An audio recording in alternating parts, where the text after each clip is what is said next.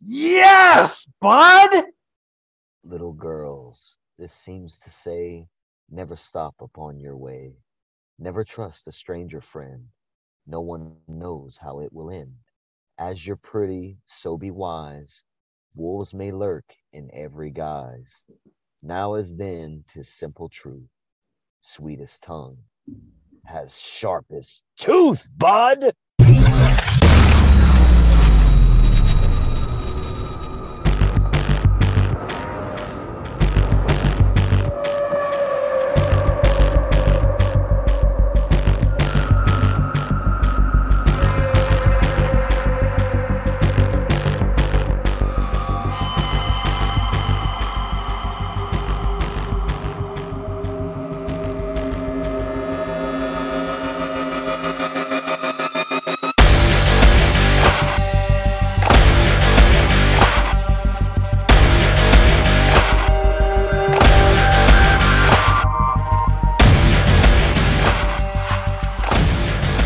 Yes.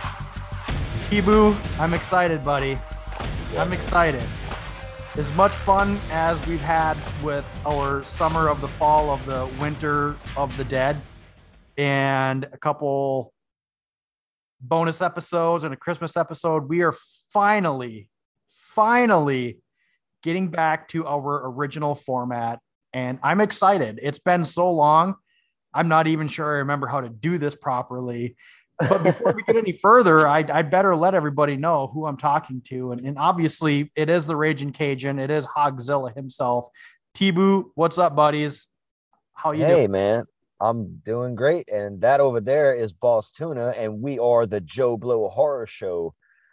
We hold on, review, rate, discuss uh And horror breakdown. break down horror movies, not horror films.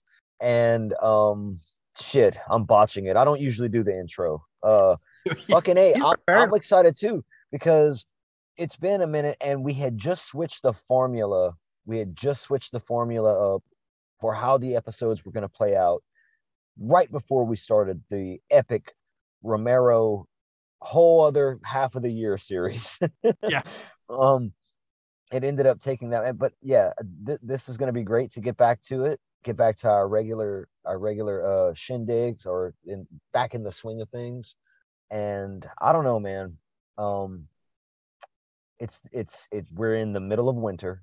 It just started freezing down here, down south. I am the Raging Cajun, and I am also imbibing in a few The enchanting Herbal herbs. Enchanter. Yeah, It's man. funny. Pre-show, we were talking.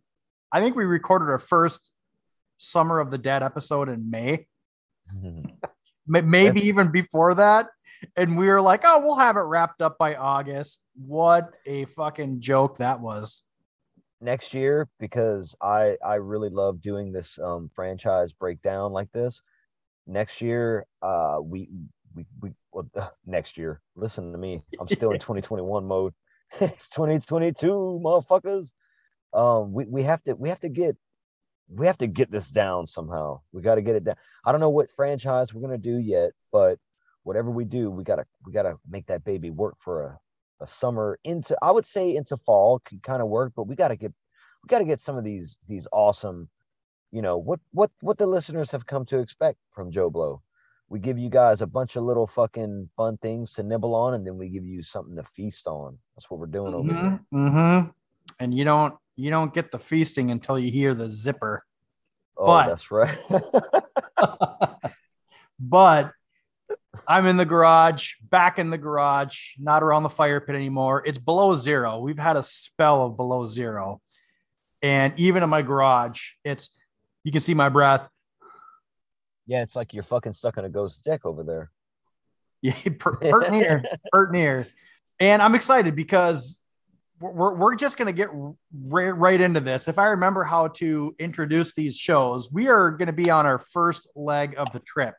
So we're headed to the drive-in, and the movies we're going to see at the drive-in are The Company of Wolves and Caliber. Company of Wolves is our old one from 84. Caliber is our new one from 2018. But before we get to that point, we are going to and have some fun on our first leg. One of our fan favorite segments is coming up. That's going to be Shot in the Dark with Marknado. We've got our horror happenings, our discussion topic, got our shotgun reviews. It's knock the dust off and let's get into this, huh? Yeah, dude. What I always like to do is when I'm on a trip, on a good road trip, heading out to the fucking theater, especially the drive-in, which I've been to several times. In Louisiana, it's not a very popular thing, but when I lived up north, or when I've been traveling for this job, I've happened upon a drive-in. So for this job, I'm talking to you like the listeners fucking don't know what I work over the road, so I'm away from home sometimes. And what I like to do to circle back around is I like to get fucking blitzed. All right, Mm-hmm. blitz and a beverage. So, good sir, why don't we stop in at our favorite fucking place? Obviously, the Titty Twister is always on our way. So let's roll in. Let's see what they got on tap tonight, buddy. Come on in, pussy lovers! Here at the Titty Twister, we're slashing pussy in half. Give us an offer on our best selection of pussy. This is a pussy blowout. All right, we got white pussy, black pussy, Spanish pussy. All right, before we hop out of this Winnebago here, I'm going to grab something. I've actually brought my own glass, and I hope they let me in the bar, but I'm going to try to see if you can see. Oh, that is amazing. It's a Joe Blow horror show fucking pint glass, dude. Yes, sir. Yes, sir. Oh, that is so cool. Holy shit. Got to give a shout out to our honorary third co-host, which is the Fourth. Busy Bee. He's the honorary fourth co-host. The fourth co-host. Yes, Yeah. yes, we can't forget about Double D. Hell nah. And he made this glass, so I'm breaking it in tonight. I'm yeah, I can't believe he's like, I showed up to work, he's like, Merry Christmas, and it's awesome. It's a Joe Blow Horror Show glass. He's in the process of making a handful more, so you know what that means, right? Besides the fact that T-Boo is going to get one, we might have a couple extra to give away to our listeners, so stay tuned with that. And thank you, fucking Busy Bee, man. He's the best. Everyone, go listen to episode 50, The Shining of Joe Blow Horror Show, because Busy Bee is all about that fucking Overlook haunting. Yeah, he brings it for that one. So, but I'm gonna hop right into one of my two beers, and I've got a couple specialties from Lua Brewing, and the first one is called Mistakes Like Fractures. This is an IPA with Mosaic, Citra, and Galaxy. And I'm saving the best for last, or at least I'm expecting it to be the best for last. And I'm going to show you this one here. See if you can see what that picture is. It's a skull. It says Samhain. Samhain. Yep. Samhain. Little bit left over from the Halloween season. I almost forgot about this one. I had it hiding. This is a blood orange hazy IPA. So I've got some expectations for that. I know you are an IPA guy. I think Stout's your favorite. And I've got next episode, man. I think should we give a little snippet or a little teaser of the other bar we're stopping into, or are we just going to surprise them with that on our second journey? Yeah, no one's ever heard of this place. Wink, wink. No, yeah, let's keep it a surprise. They got into the next part of the fucking road trip to hear it. Yep. We're definitely after this. We'll definitely pull into this one. Wink, wink. I think they might recognize this bar, but the Titty Twister here is hopping, and I'm gonna have them pour me this beer here. So, good sir, what are you drinking tonight? I've got the tried and true. I've got the Voodoo Ranger Imperial IPA. We've all heard about that. Any listeners who haven't, go listen to any episode.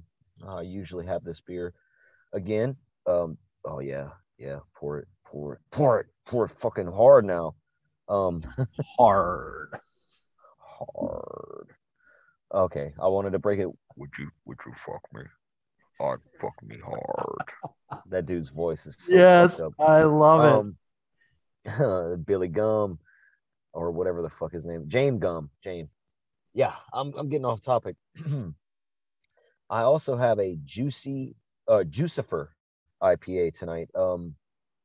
There was a beer I wanted to pick up. It's actually brewed in Hammond, Louisiana, but it didn't have the alcohol percentage that I wanted. But I will pick it up next time. So I'll be bringing that to the table here at the Titty Twister.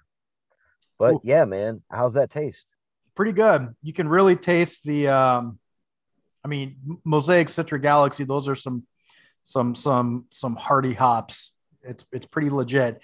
You can see the color is really light. It's very citrusy. It's a grapefruit. I wanted to say too, I'm glad that you brought up like a preference thing. Because in our Instagram chats, we've got a group going on between Boss Tuna, I, and Ricky, and he's been on Joe Blow, and he's over at my show, and he was calling me an IPA guy, but it's like, yes, I love IPAs. I really do enjoy the bite that they have and the taste. It's great, but I am always a stout man. I fucking love those chocolatey coffee beers that just they're so heavy. They I don't know. To me, those are best had not on a hot weather beer. Yeah, you don't have that on a hot day. And so in Louisiana, we don't have that many cold days. But I'm also again on the road. That's why I've got the tried and true. It is what it is. Shit. Oh fuck. Damn it, this happens every fucking time I only had one sip of this beer. Yeah, let's get out. I don't want to turn into a fucking vampire again. I don't want to fucking shoot Harvey Keitel tonight. Let's go. I mean, we're running for our lives into the Winnebago here. Let's just turn on the TV and get some news updates real quick before we get too far down the road. What do you say?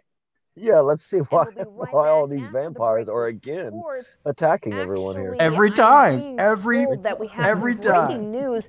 We are receiving unconfirmed reports of random acts of bizarre behavior and mass confusion from all over the city.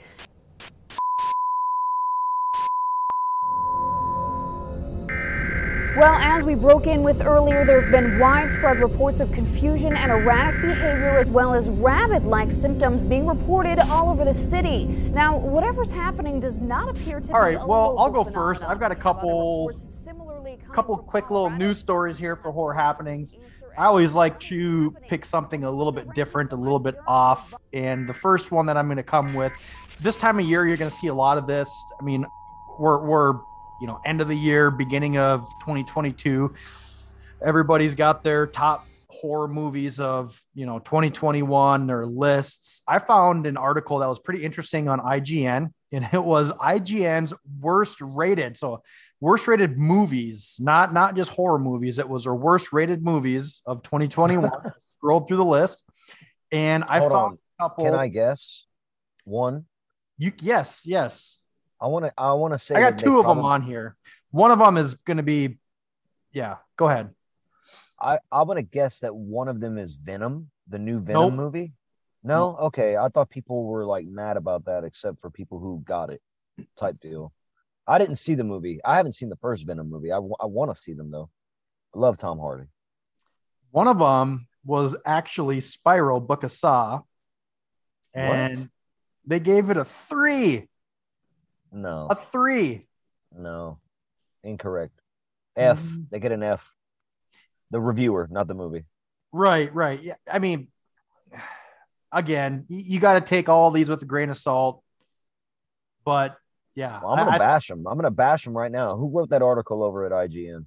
I didn't even look because I don't really I'll just scroll through and look at the rating they give, but I don't take any credence over it. I just don't care. More or less, it was a discussion topic, and I think a lot of people are going to be falling more in our camp that it's not the best Saw movie, but it's definitely not bad. Not a fucking 3. Nope. Jesus Another Christ. one that I haven't seen is Night of the Animated Dead. And that is the Night of the Living Dead, the OG. It was the animated version. And What? wait, I did see that actually. Yes. Yes, I did see it. I was gonna Oh, say, wait. when did it I come know I've out? heard someone talk about it and they said it's literally a shot for shot, just animated version of it. But they gave that one a two. A When did that two. come out? This year? Yeah, this year. It's new Oh, this year. Yeah. I didn't even hear about that. I'm gonna look into that. Holy shit! There's no Yep. way it's a two, unless the No. animation is crap. No. I'm trying to think if yeah. I can't remember if I've seen it. I mean, dude, look, I love animation. I really do.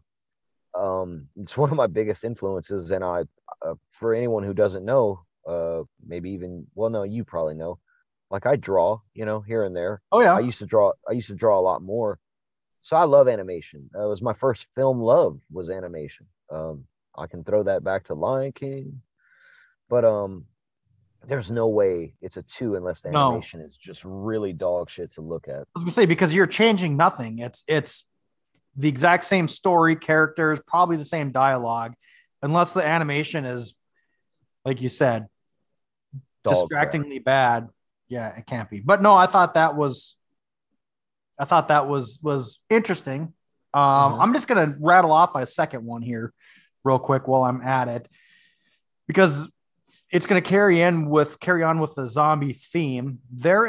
I've seen a lot of buzz about this, but Netflix has a new show coming out. It's a Korean show. It's called All of Us Are Dead. It's a zombie series.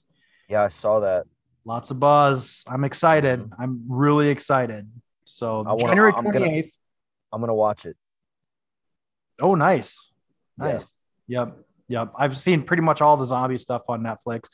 And it's all, I mean, for the most part, it's all at least watchable. Some of them are very What, good. So hold on. What's the one about the sky or something like? No, no, no, Blood no, Red? no, no, No. no, no, no.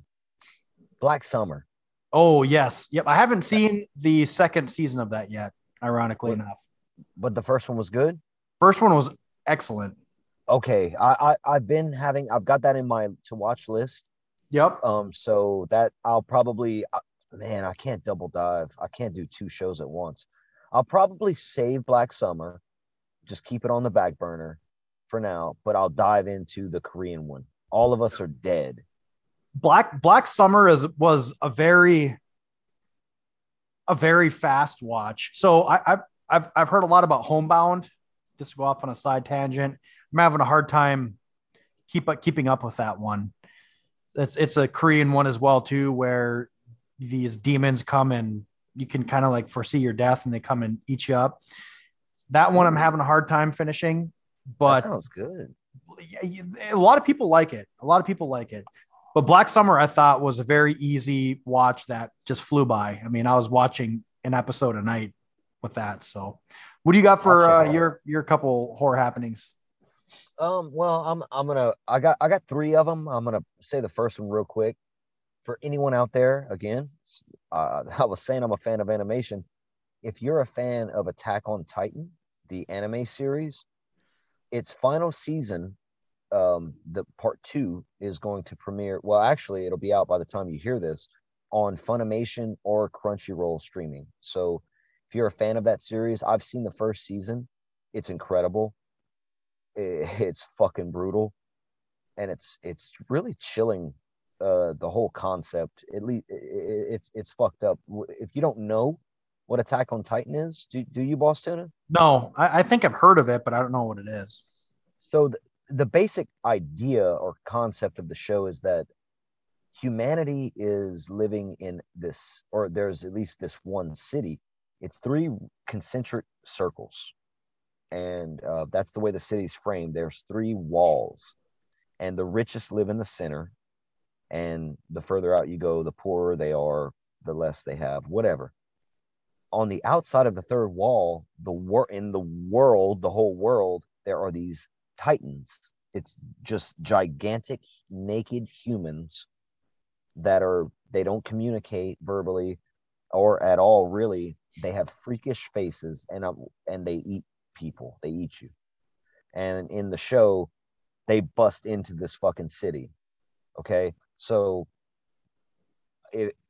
there's zombie-esque things going on because of the eating the people. But Sounds like I could imagine, maybe get into that. It's oh, got dude. quite a few seasons.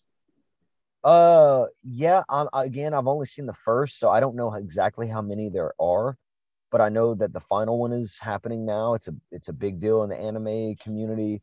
It's popping up in the horror community because of the subject matter. The show itself has a lot more emotion and character. It's character driven, really, but so there's so much in it, and I've only seen the first season, so there you go. But I'm excited to one day dive back in and watch it all the way through. Anyway, that took longer than I wanted. In other horror happenings, one of my favorite actors of all time has been tapped to play Dracula in the upcoming Universal Pictures horror comedy Renfield. That actor is Nicolas fucking Cage. Oh yeah, I've heard about that. That's going Dude. to be legit. And he gave an interview for Variety magazine, and he was saying that his influences for this film, uh, you would think maybe, and he did go back and study all the great performances like Bela Lugosi and um, Gary Oldman, but his biggest influences are Gabriel from *Malignant*, and I'm probably gonna fuck up pronouncing this, but Sadako from Ringu.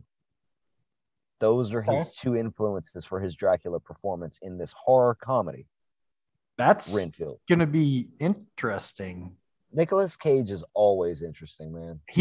I love him. I think the crazy rage cage that we've gotten over the last handful of years is maybe just a gem. I mean, it might be my favorite rendition of him. The self-actualized meme of Was he Nicolas the one Cage. that was in National Treasure movies, right? Yeah, he was great in those. Yeah, I mean that's completely that was like maybe at his pinnacle or peak of normalcy, and then it just went downhill from there. When you say downhill, but I don't know about down, Well, I man. meant as far as like his, well, let's face it, he's fucking crazy. He's batshit crazy. I Like a don't think normal so. person. Yeah. I don't think he's crazy, to be honest. I've read Well, a he lot of portrays it interviews really well then. oh Whatever yes, he is. yes. Yeah, he definitely does. But I've read a lot of interviews and listened to him in a lot of interviews, and he's an artist. He really is an artist.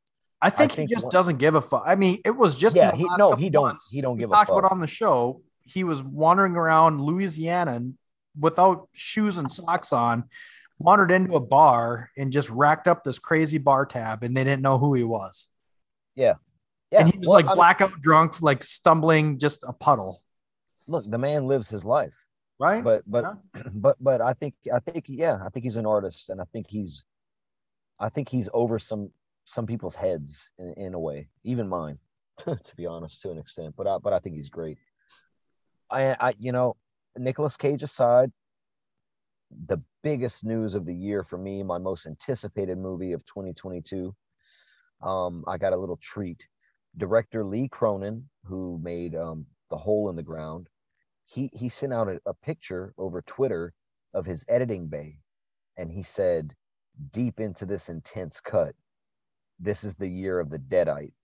The new Evil Dead movie, the newest in the franchise, is going to be coming out on HBO Max exclusively, which I'm Mhm. kind of perturbed, and I hope that it has a Theatrical. yeah, I really do, because I want to go see an Evil Dead movie in the theaters. Still haven't done that, unfortunately. And man, dude, the Evil Dead, the original, just had its 40th anniversary, and they screened it in theaters everywhere across the country. And I didn't go for the event. It was an event thing, so you had to go for Right. like a night or two. Uh, there's also an Evil Dead game coming out this year, and they managed to score every cast member from the original film, as well as cast members from throughout the entire series of films and the TV show, to lend their voices to the video game. So that means Ellen Sandweiss, Like all these people are going to be a part of it, even like Bill Moseley, and he was just like a fucking skeleton dude in Army of Darkness. So there you go. That's pretty sweet. I was really happy to see that image of his him editing the movie, and he's psyched about it, man. And I can't help but be psyched. I can't wait to watch this fucking film. That's what I got for. That's going to be a big one for sure. So yeah, dude. Let's roll into a couple shotgun reviews. It has been a hot minute since we have done any of these, like a long time. For that arrogance, I shall see you dead.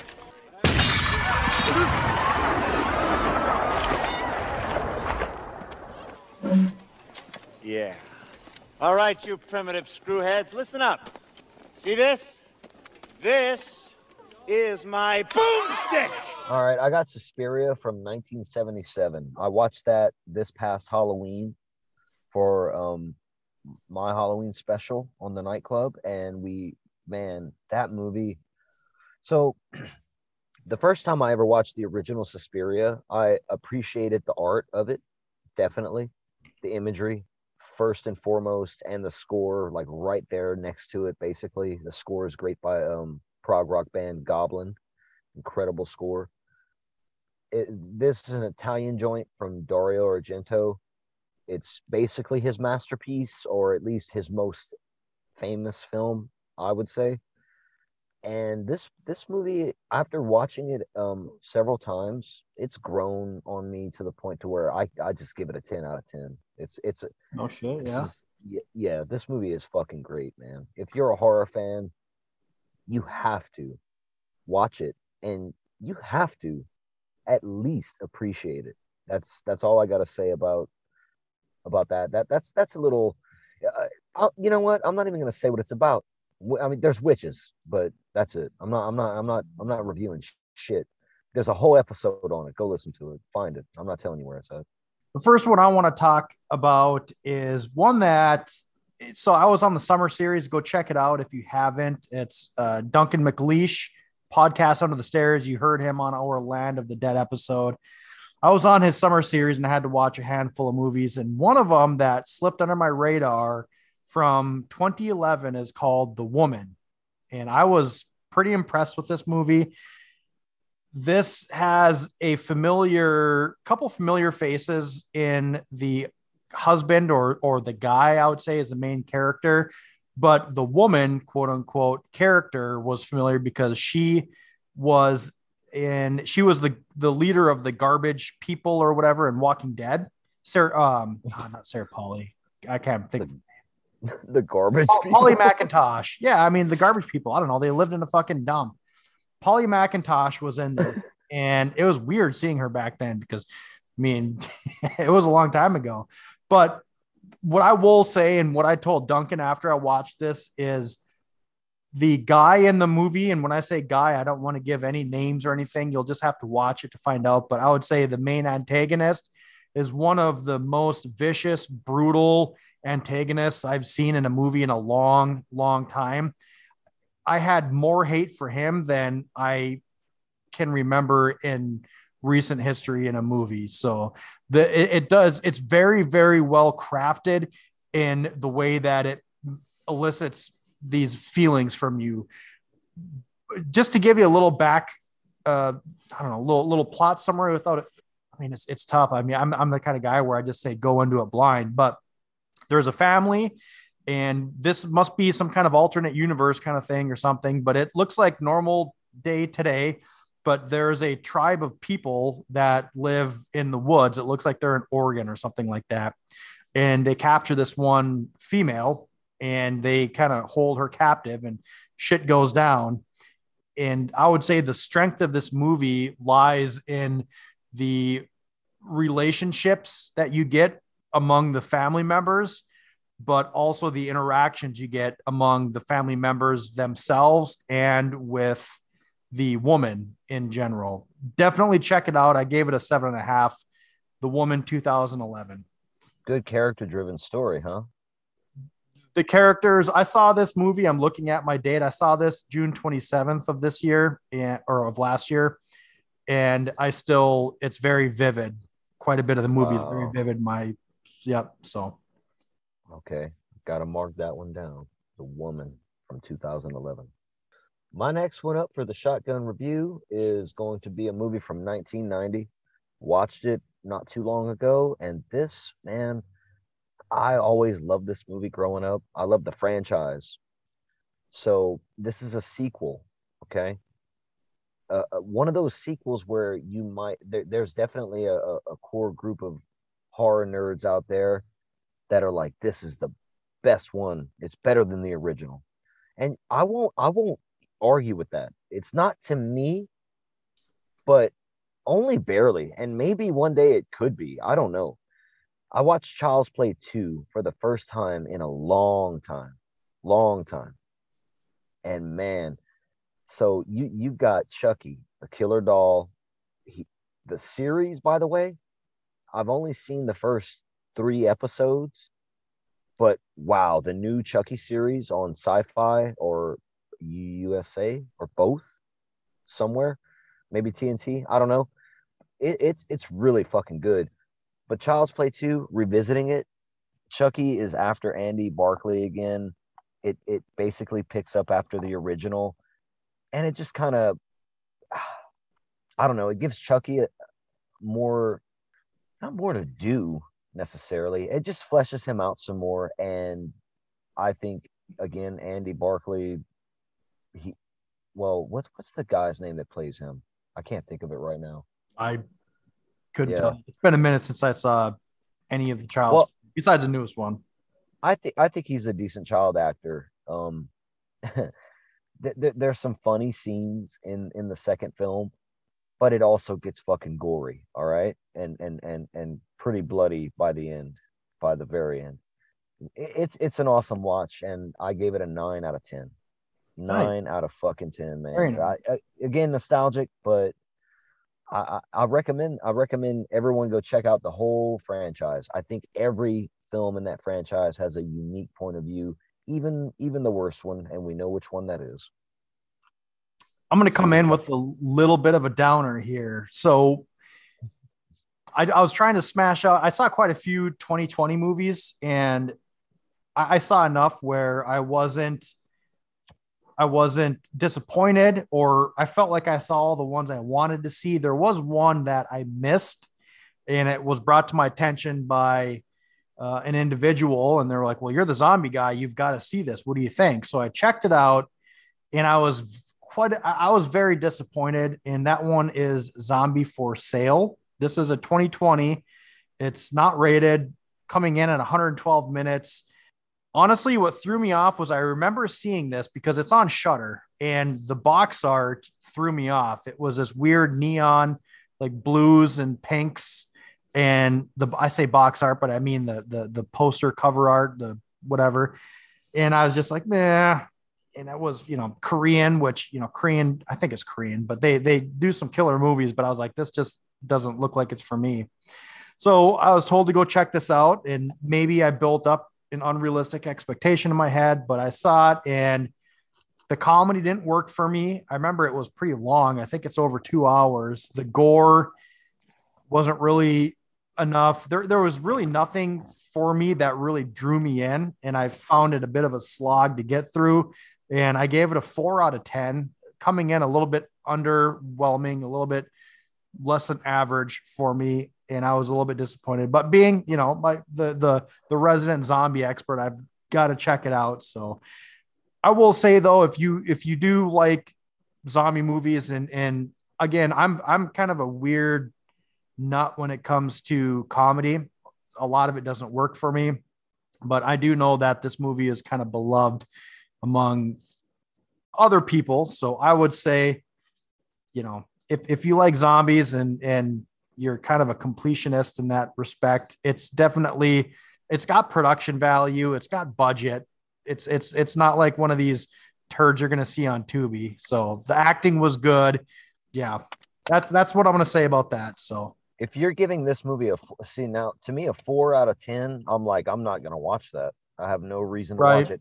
So what the fuck are you watching on Tubi that's worse than that?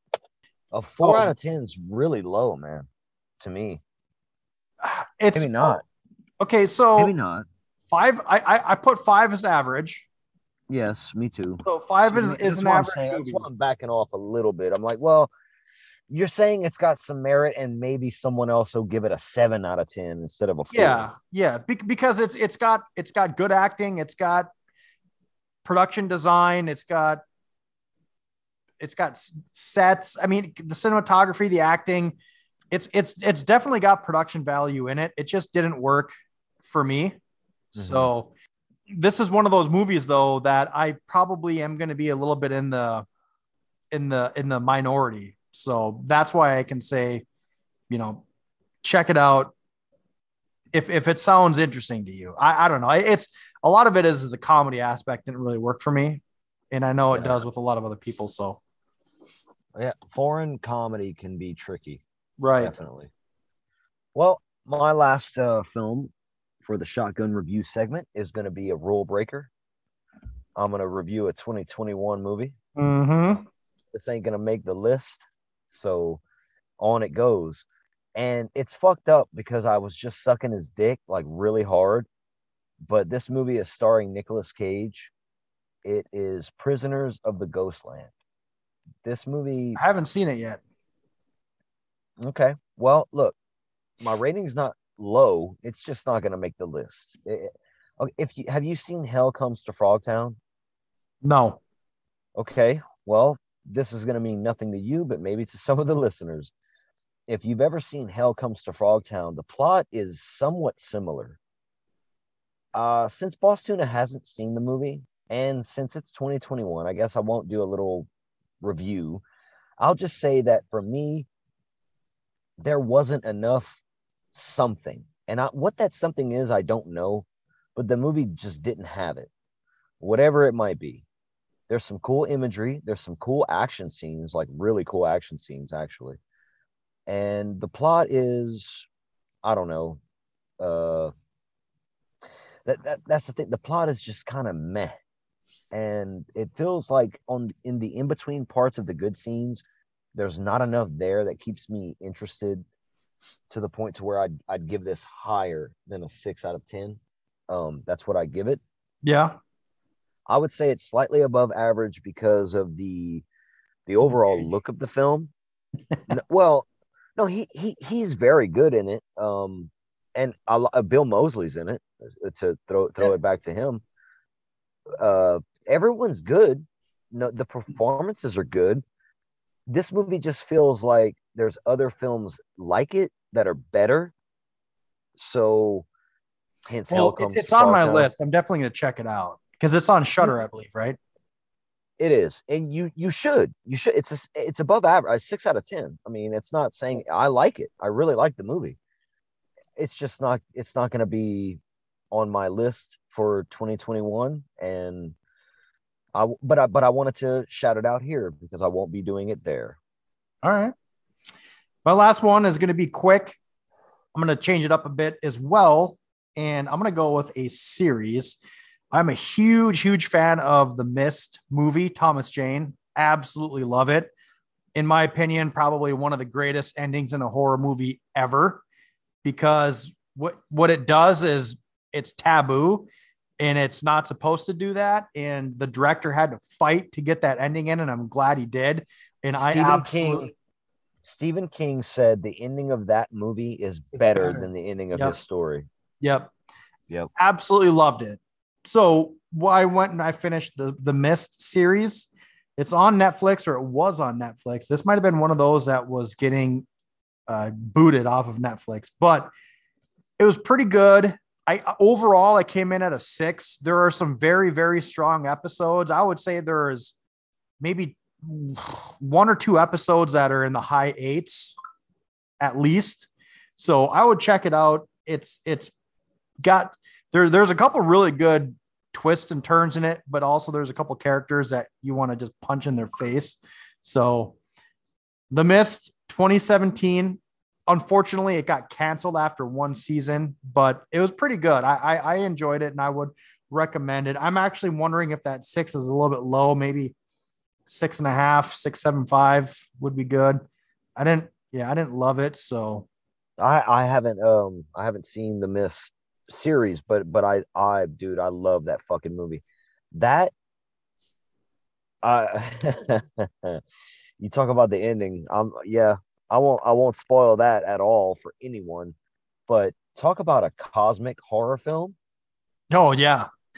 Yeah. Oh I yeah. mean, it's got Lovecraft written all over it. It's got it's the damn unknown crazy mountain-sized monsters. Look, I love that It's big got Tatai. Toby Jones in it. He's a gem. Who's Toby Jones? He was the grocery clerk with the gun. Oh, hell yeah, the guy with the glasses. Yes. Yep. Oh, fuck yeah, he's awesome. He's awesome in Yep. everything he does. Yeah. Yeah. Character actor too. Every time he shows up, you know he's about to deliver something that you're gonna remember. Yep, good actor.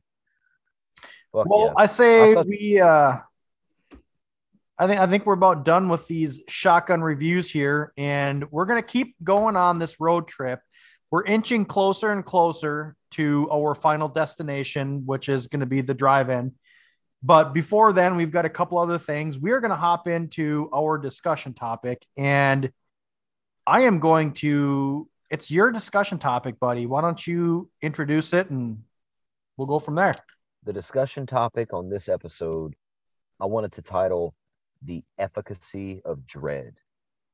What does it take to really scar you? Like when you watch a horror film, and I'm gonna preface this by saying this starts as a child, because I've got movies on this that I'm gonna discuss tonight that started out in my childhood. But what does it take for a film to really like leave a lasting impression on you, and like that haunt you to this day? Like, which movies haunt you to this day, whether you saw them as a kid or a few years ago, what have you? It kind of fascinates me, because I wonder why. Or people will ask me. I never actually wondered why I liked horror movies until someone asked me why. Why do you like those kinds of movies? And that kind of question usually comes dismissively. It's not, because someone who knows that it's okay to like what you like doesn't ask a question like that. You know what I mean? Yeah. They'll be more intrigued as to what makes you tick, as like, because they're probably trying to also explore it and see what they might find in it. But you could tell when someone's being like I can't stand those slasher movies or whatever.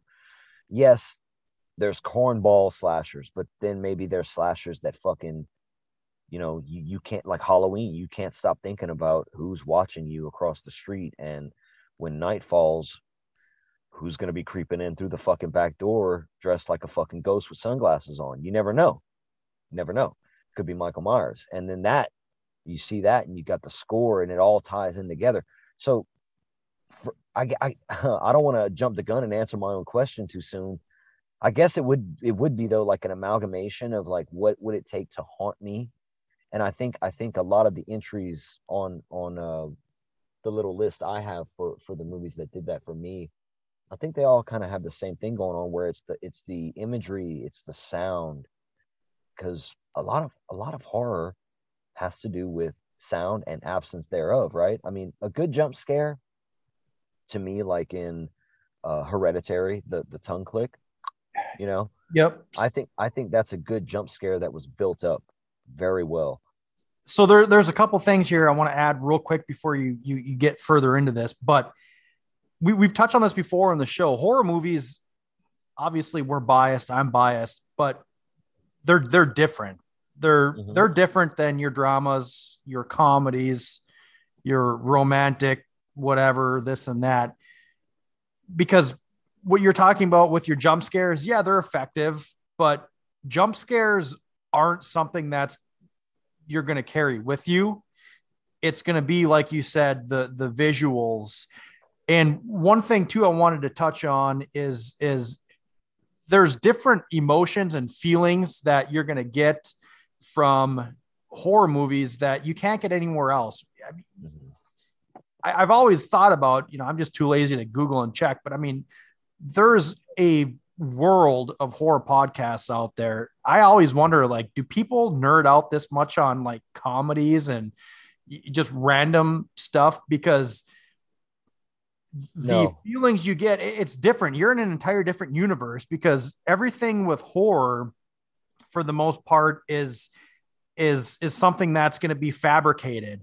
Whereas almost everything else, whether it's a romantic comedy or this and that people can relate to that because that's in your everyday life. It might be exaggerated here and there, but I think that there's a fascination that people have and they can get themselves into these certain mindsets when you've got this crazy killer from outer space or undead Michael Myers and Jason and all this, because it's something that you've got this, I would say, idea built up in your head that it can never happen. But then you go to bed after the movie and you pull your feet in a little bit so your feet aren't hanging over the edge of the bed. Or, Yes. you turn the light off and you run into bed because in the back of your head, you're like, this isn't true. It's not going to happen, but you're still okay. Well, just in case. And there's something with horror movies that elicits those emotions that you'll never get in any other movie. And a lot of it is just your brain is trying to process things it can't because we've got nothing to relate it to. No, dude, and yes, and horror can be all of the things. It can be drama, comedy. Yes. It can encapsulate every genre, but still be horror. No other genre can have horror in it and not be just lumped in with horror. You know what I'm saying? Yep. It is its own thing. I mean, we even as a community, not everyone, but a lot of people include, myself included, include movies that aren't even necessarily supposed to be horror in the horror genre. So again, that's what it is. That it depends on what it is that really strikes you and gets you. It gets the exact juices flowing that you were saying. That emotion of, or that feeling of late at night. That's always late at night. It's got to be dark. It's got to be, right. You can't. It that goes back to our Christmas special. Horror done during the day seems like master level work. The Children, go check that shit out. That Yes. was fucking awesome. Yep. But it's always, nighttime. Come on, man. When you can't see what's looking back at you from the dark, that when you got that feeling, and I know this sounds fucked up, but I get excited a little bit if I can get that feeling again because I felt that as a kid. I felt that for anything as a kid. This movie doesn't haunt me to this day, but I have memories of it scaring the fuck out of me. Jason Takes Manhattan. Yep. That movie scared the fuck out of me when I was a kid. And I was curled up in my bed, under my sheets, under my fucking WCW NWO bed sheets, just fucking scared out of my mind. And thank you, Joe Bob. But I agree, man. It's more the visuals. I think it also is the sound. And I wasn't trying to say that jump scares are like the end all be all of. I'm more of a dread, hence the title, I guess, of this discussion. The dread that something can make you feel. Dread is that emotion. You said we can't relate what we're seeing to anything. Dread comes from you just don't know and you can't comprehend that feeling, right? You know what I'm saying? Where your gut is starting to, it's like what is that? You get that, okay, you get scared all of a sudden, you get that spike, right? Like in your body, a spike of fear. You know what I'm saying? No, Where yeah, it's your fight or flight response. right. But there's this other it's a slow burn emotion. It's dread. It's that foreboding sense of impending doom. That shit is I don't know. I hate even I sound like I'm fucking like lapping my tongue or whatever. But I do kind of enjoy that feeling in a way. Not that I want things to be bad. If I can get this from a fictional place, then I enjoy it. If it's my real life, I don't like dreading anything. I think most of us could probably agree with that. Right. Yeah. Did you have any films that because Yeah. I've got some here. Okay, so when we were talking about this, and you were, it's a very good topic, and I had to do a lot of thinking because there's two parts to this. So as a kid, a lot of it's going to be nostalgia based, and when you were talking about what got us into horror, I think people that have experiences at a young age are going to be the ones that are more obsessed with it than the ones that got into it at an older age because of the trauma that it puts you through. You know what I'm saying? I think Yeah. that if you got into horror movies when you're really young, it's going to affect you more than someone that's a teenager and their brain capacity is more capable of telling them that'll never happen. It doesn't affect them as much. So with me as a kid, I've said the stories on here before, but my stepmom would make these VHS. Yes, this is back in the day. There's no such thing as DVD players.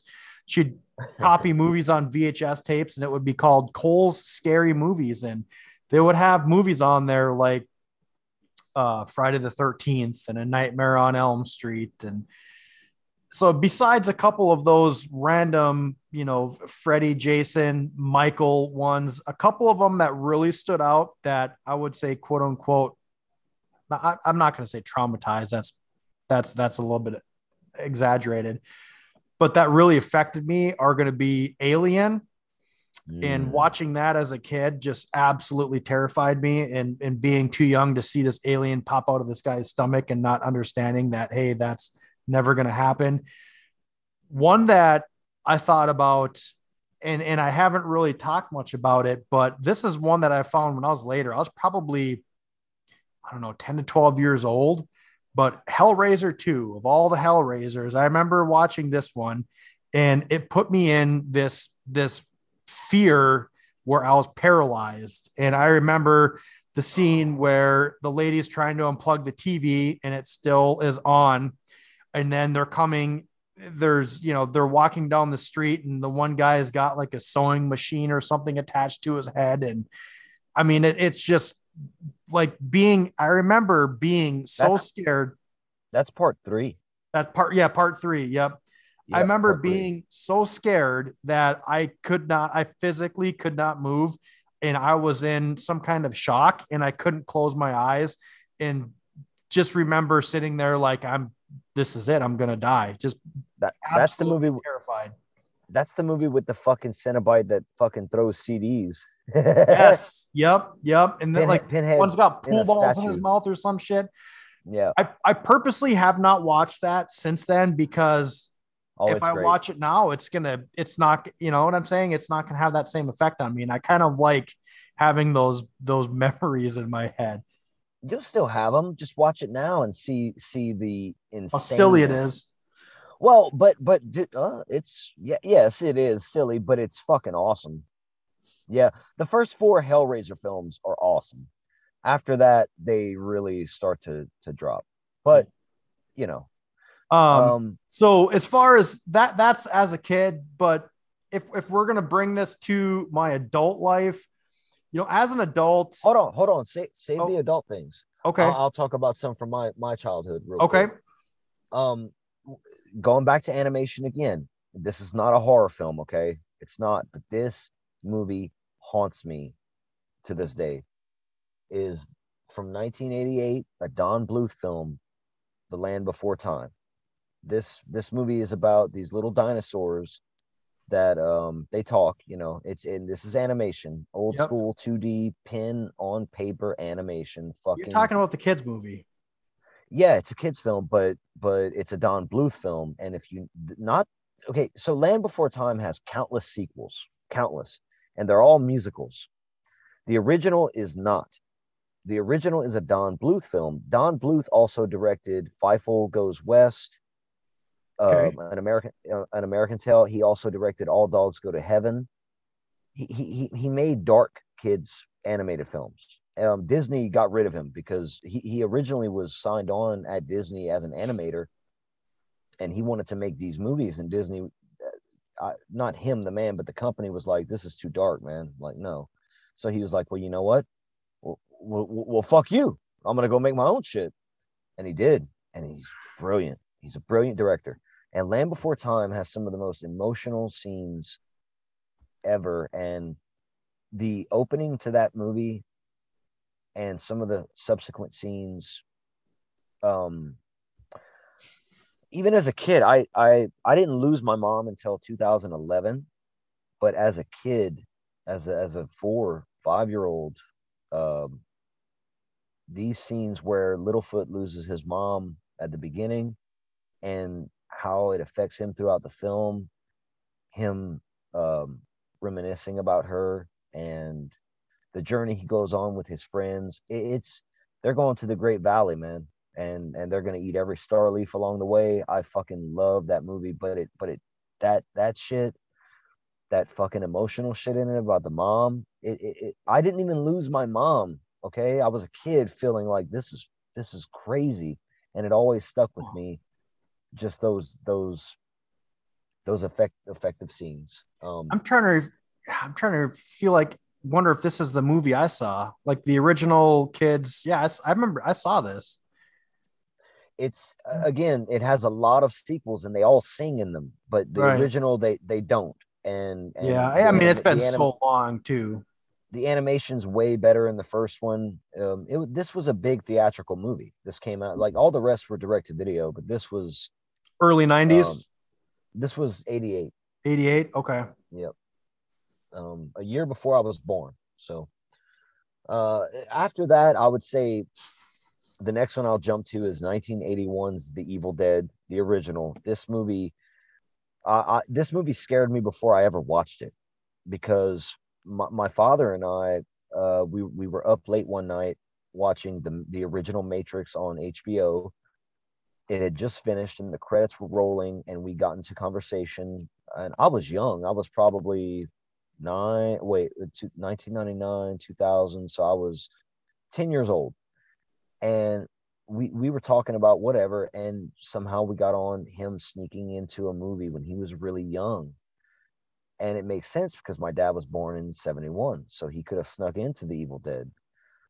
And he was describing the card scene, um, where she's like, Jack of diamonds, one of spades, or whatever, and she fucking turns into a deadite for the first time, and describing all like the trees come alive and attack Yeah. people. And I'm like, damn, what the fuck? And the way he was talking about it, and it was like, oh, it was intriguing and fucking frightening. And he tells me it was called something, The Evil Dead. And I thought, well, that's stupid. That's a stupid title. Sounds like a kid made it up. And so I went to the local video store and I rented it, Miss Rita's Family Video.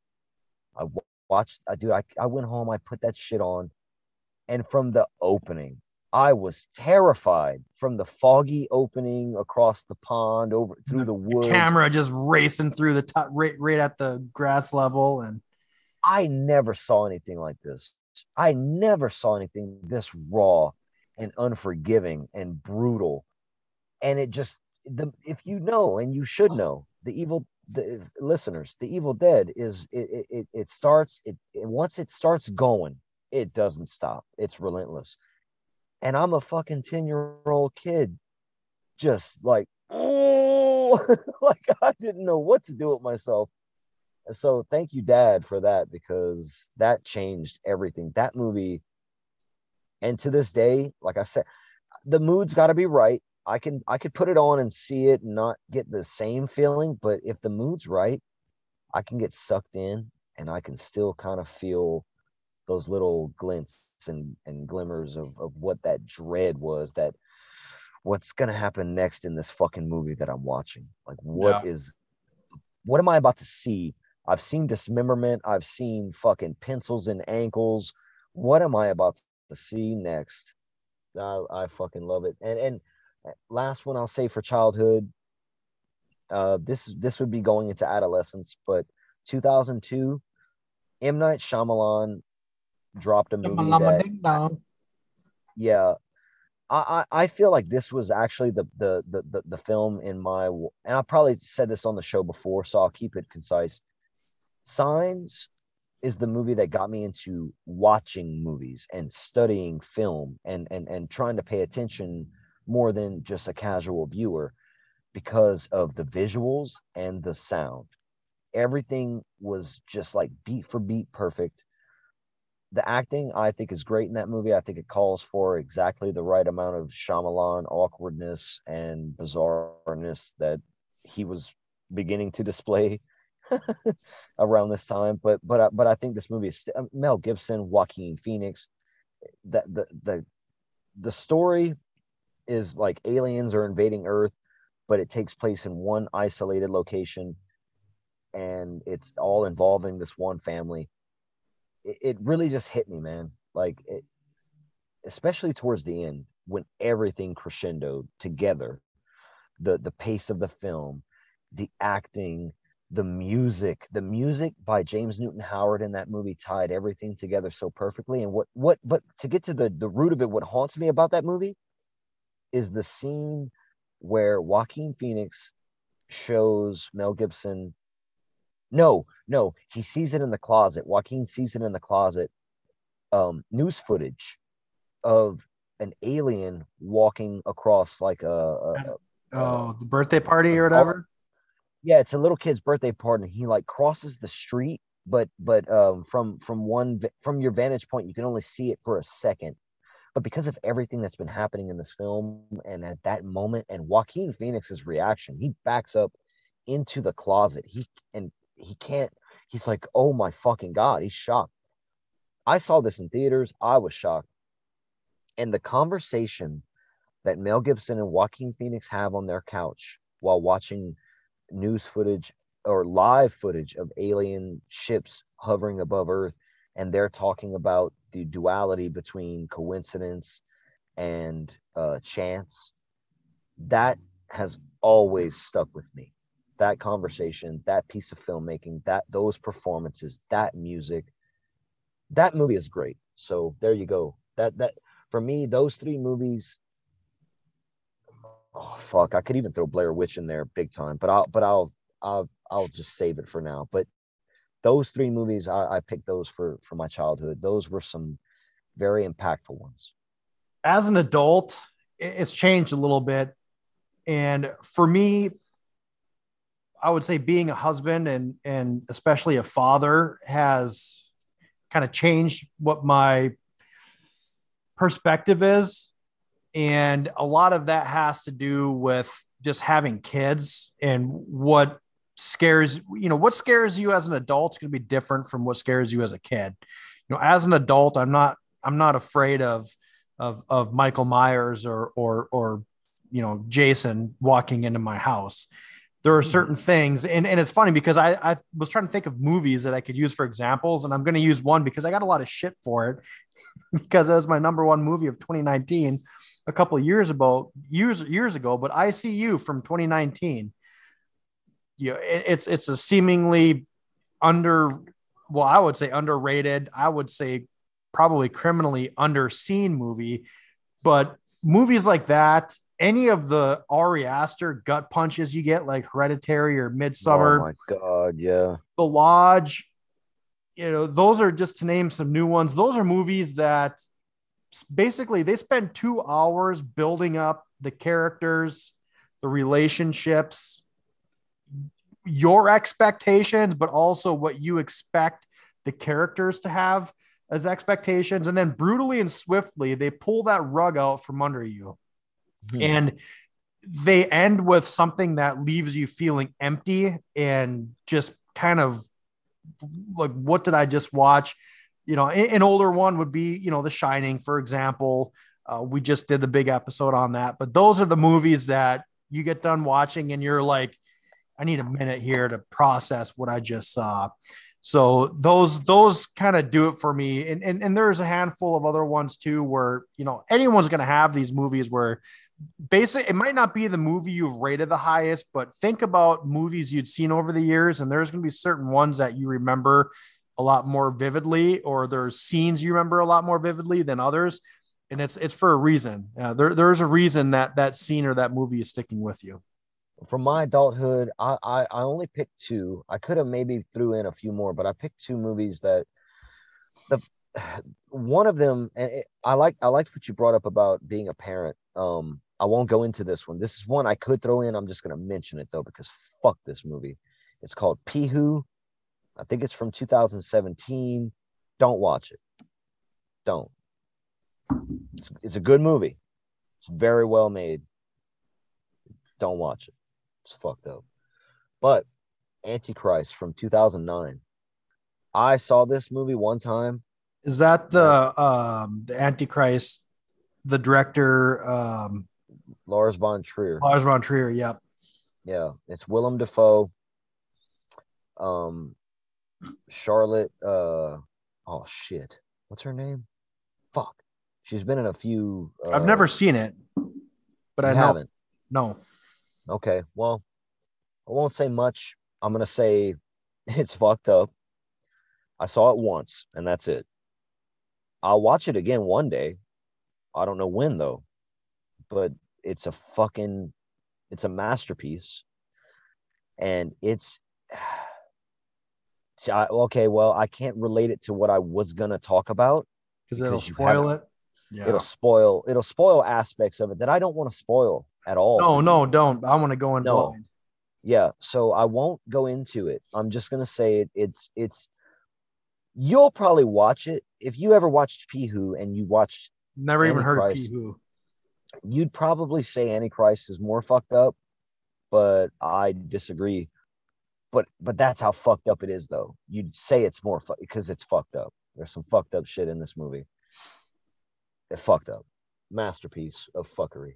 And to skipping over that whole connection I was going to make, but going into the whole point of this topic is Dread. One of the most recent films that actually scared me and still haunts me to this day is 2014 film It Follows. Oh yeah. This movie is about dread. It is about the slow burn. It is about the impending doom. This movie one of my recent guests on the nightclub Poltergeist OD, he's a horrorcore rapper from Canada. Go check him out on YouTube and shit. This dude is fucking legit. Like if you're a horror fan, his rhymes are gonna fucking work for you. I'm telling you, you're gonna be like, this dude knows his shit. He's fucking and he's awesome. He's an awesome rapper. But he said something recently online. They should have called It Follows ST Demon. I was like, that's pretty good. Yeah. I was like, if it would have been a schlocky movie, hell yeah, because this is It Follows is a film. It's not a movie. But if it was ST Demon, it would have been a trauma film, he said. I'm like, fuck yeah. But It Follows has that element to it where the film forces you to look into the distance, and that's what a lot of people do. We look into the future. That's where a lot of our fears lies, in the future, the unknown, and the ultimate future for all of us is death. And this movie is death approaching slowly, and you can see it fucking coming.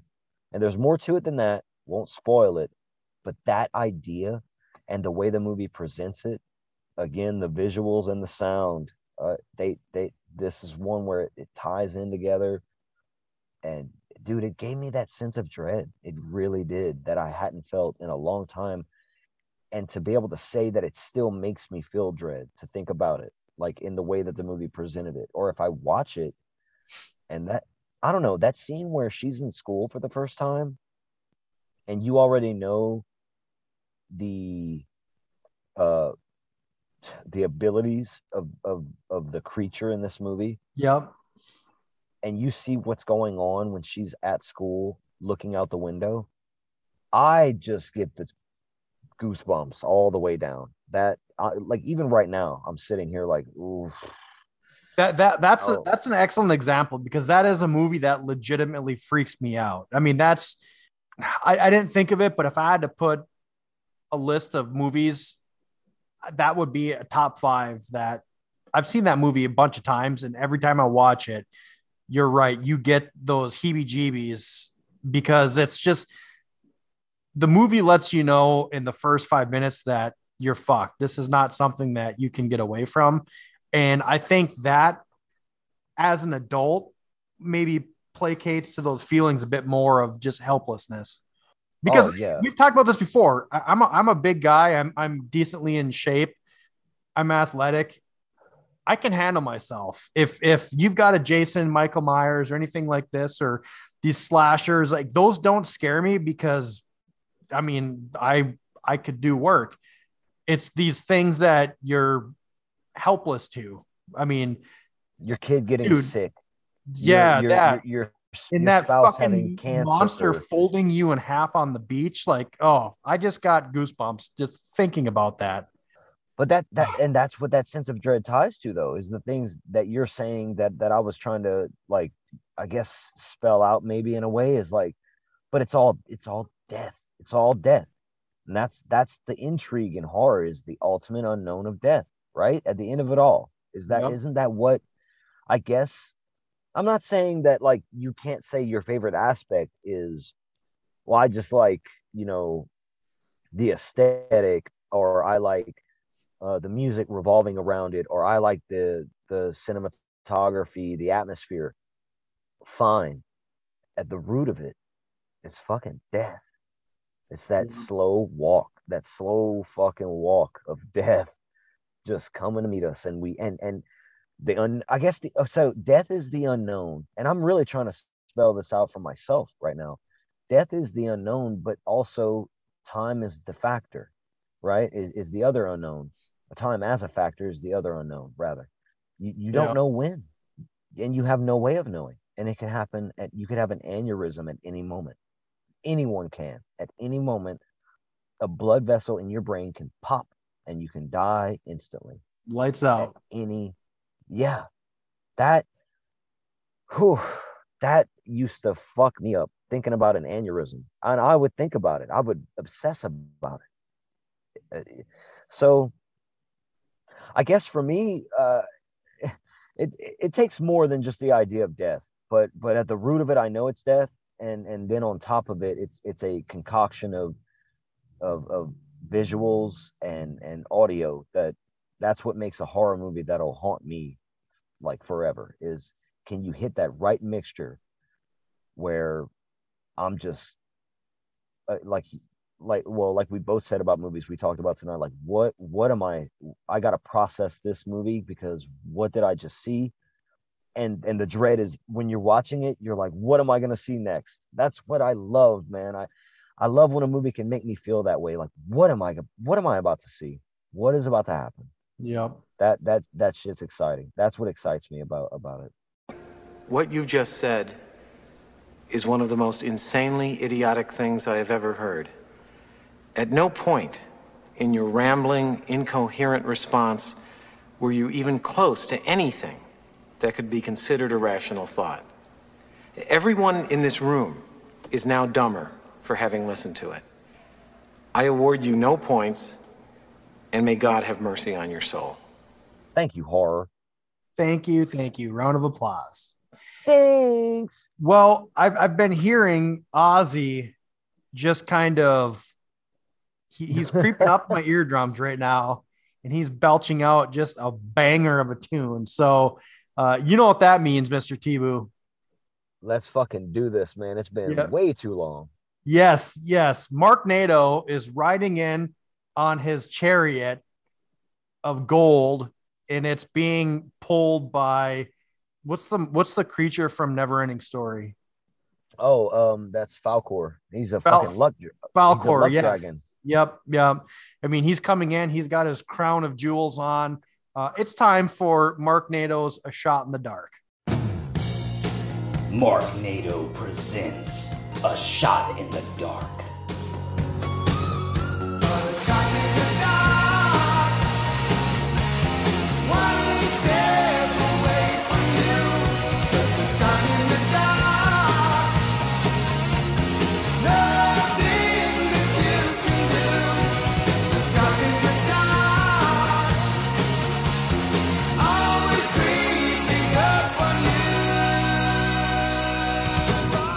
It's just a shot in the dark. What is up, Marknado? Hey, what's up? Thanks for joining us. It's a pleasure to be here with you guys. I really enjoy these, and I'm anxious tonight to see which one you thought was the hidden gem and which one you thought was the stinker. But there is a caveat. I'll have to tell you about that when we get into the conversation. But well, I might have something that'll surprise you guys a little bit too. So very good. Well, I guess I don't know. But I was looking at our notes. The last time we did this, do you guys even remember? Have any idea when it was? I looked it up. I mean, pre-COVID. Was it pre-COVID? It was. Oh, wow. A year and a half ago? September 25th. Wow. When we recorded this last. Wow. That's been a long time. And you know, the funny thing is we've got like a running joke on the show because we have like a revolving door of segments. So like technically every 6 episodes or something, Tibu, I can't remember. We're supposed to do this, but yeah, we took on this crazy feat of all the Romeros and life gets in the way and everything. So, but I'm glad we're back doing it again here. So welcome friends to A Shot in the Dark, where Marknado, our maestro, has curated a couple movies for us. I know it's been a while, but if you remember this fun little segment here, he's got one that he thinks is a gem and he's got one he thinks is not a gem. So last time it was, here's a funny thing too. Last time I remember Exorcism at 30,000 feet was supposed to be the turd, and I do not remember the other movie. You like it was Hotel Acacia. Yes, that's what it was. Yes. I was going to say, like, I think I actually now at this point prefer Exorcism at 60,000 feet. And I remember that movie just like you, Boss Tuna, way more. Than the other one. The other one was really good. Don't get me wrong. But Exorcism at 60,000 feet is just cult classic material, just waiting to happen. Like that movie's awesome.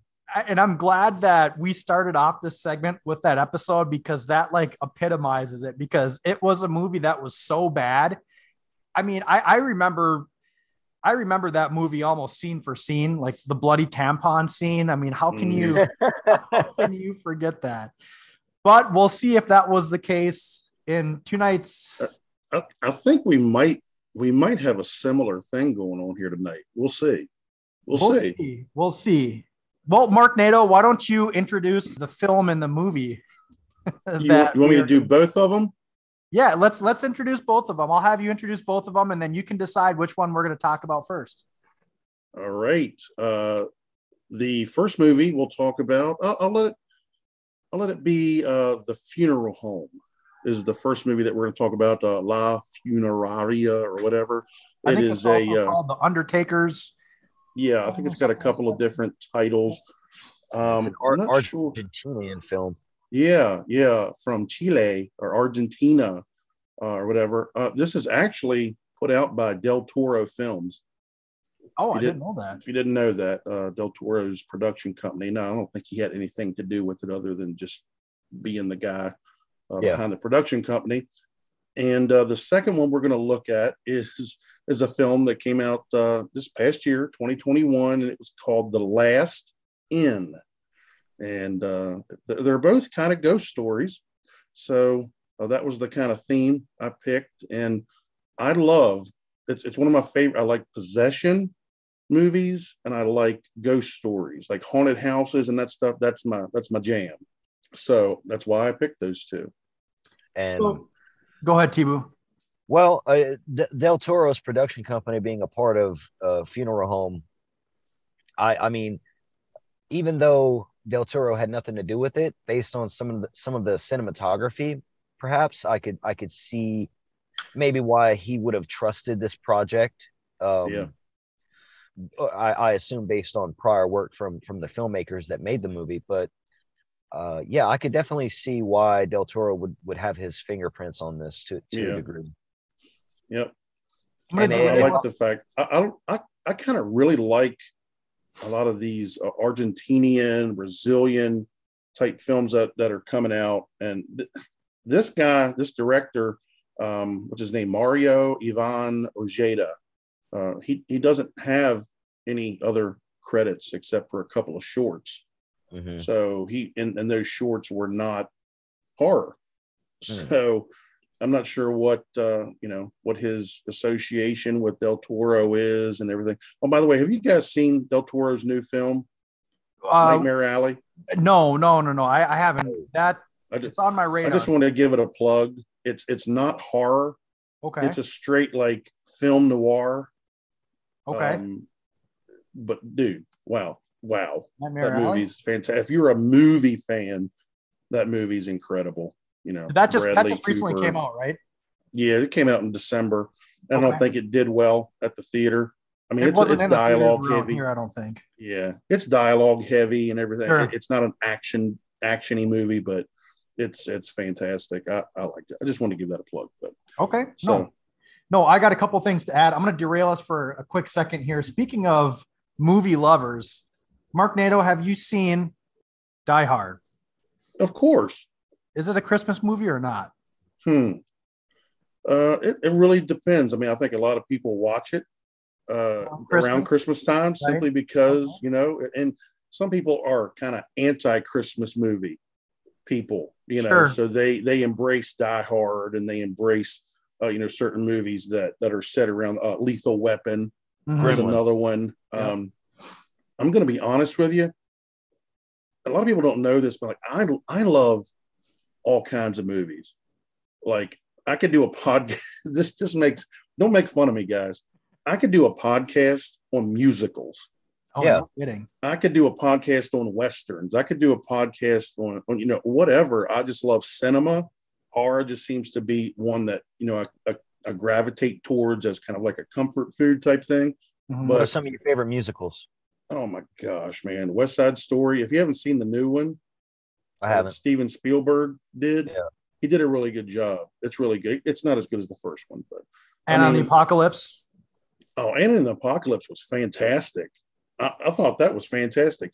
But man, I go all the way back, man. West Side Story, Sound of Music, Music Man, Guys and Dolls. I mean, dude, Seven Brothers. Man, you be dibby. Yeah, Fiddler on the Roof. Yeah, man. I You're the ultimate cinema guy. I guess the reason I brought it up is I cracked this beer. I bought it because I got a kick out of it, but I'm going to see if you guys can read that. Hopsgruber. Yeah. Hopsgruber. Oh, I love Die Hard. Moment of silence for Alan Rickman. Sorry, yeah. But a lot of people just remember him as Snape in the Harry Potter. Never seen any of those. But he was so much more. He was. Yeah. He'll always be Hans Gruber. I love those movies. Yes. Couple things I wanted to add. So I'm glad you went this direction in this route with these movies, because if I had to choose what I would say is like maybe my least favorite, but not necessarily in a bad way, because what I've said on the show before is my least favorite's not the right word, but it would be The Possession, the ghost stories. But I think some of the scariest movies ever are in that category. And when I heard you pick these two movies and I watched them and I saw that theme, I'm glad you did, because we'll get into it. We're going to talk about The Funeral Home first, correct? Is that the one you want to chat about? Yeah, I think so. I think that would be. Yeah. Apropos. And, I'm going to echo what you said, because Argentina, those South American, Spanish, whatnot, horror movies, they've been killing it the last couple of years. Between was it Satan's Slaves, I think, was last year, a couple of years ago. That one was a couple of years ago. Terrified. Yeah, Terrified. Yep, both of those are some bangers. I Pedagore. even like. Yep, and Pedagore. I even like one that didn't get a lot of. It's the Netflix one with the schoolgirl in the basement, and they did the ritual. That was the Signal or something, or was it the Philip? No, I thought that was a Filipino movie, but maybe it was a different movie you're thinking about. Oh, it might be, yeah. But I mean, well, anyways, yeah. There's I've been impressed with a handful of them. So yeah, we'll talk about The Funeral Home first.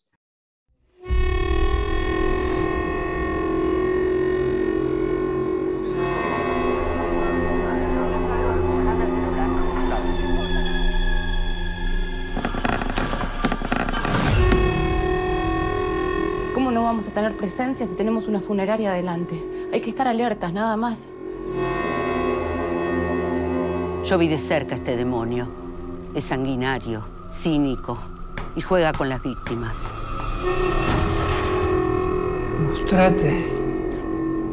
El demonio juntó la fuerza necesaria para llevar a cabo esta masacre. Le queda esta última noche.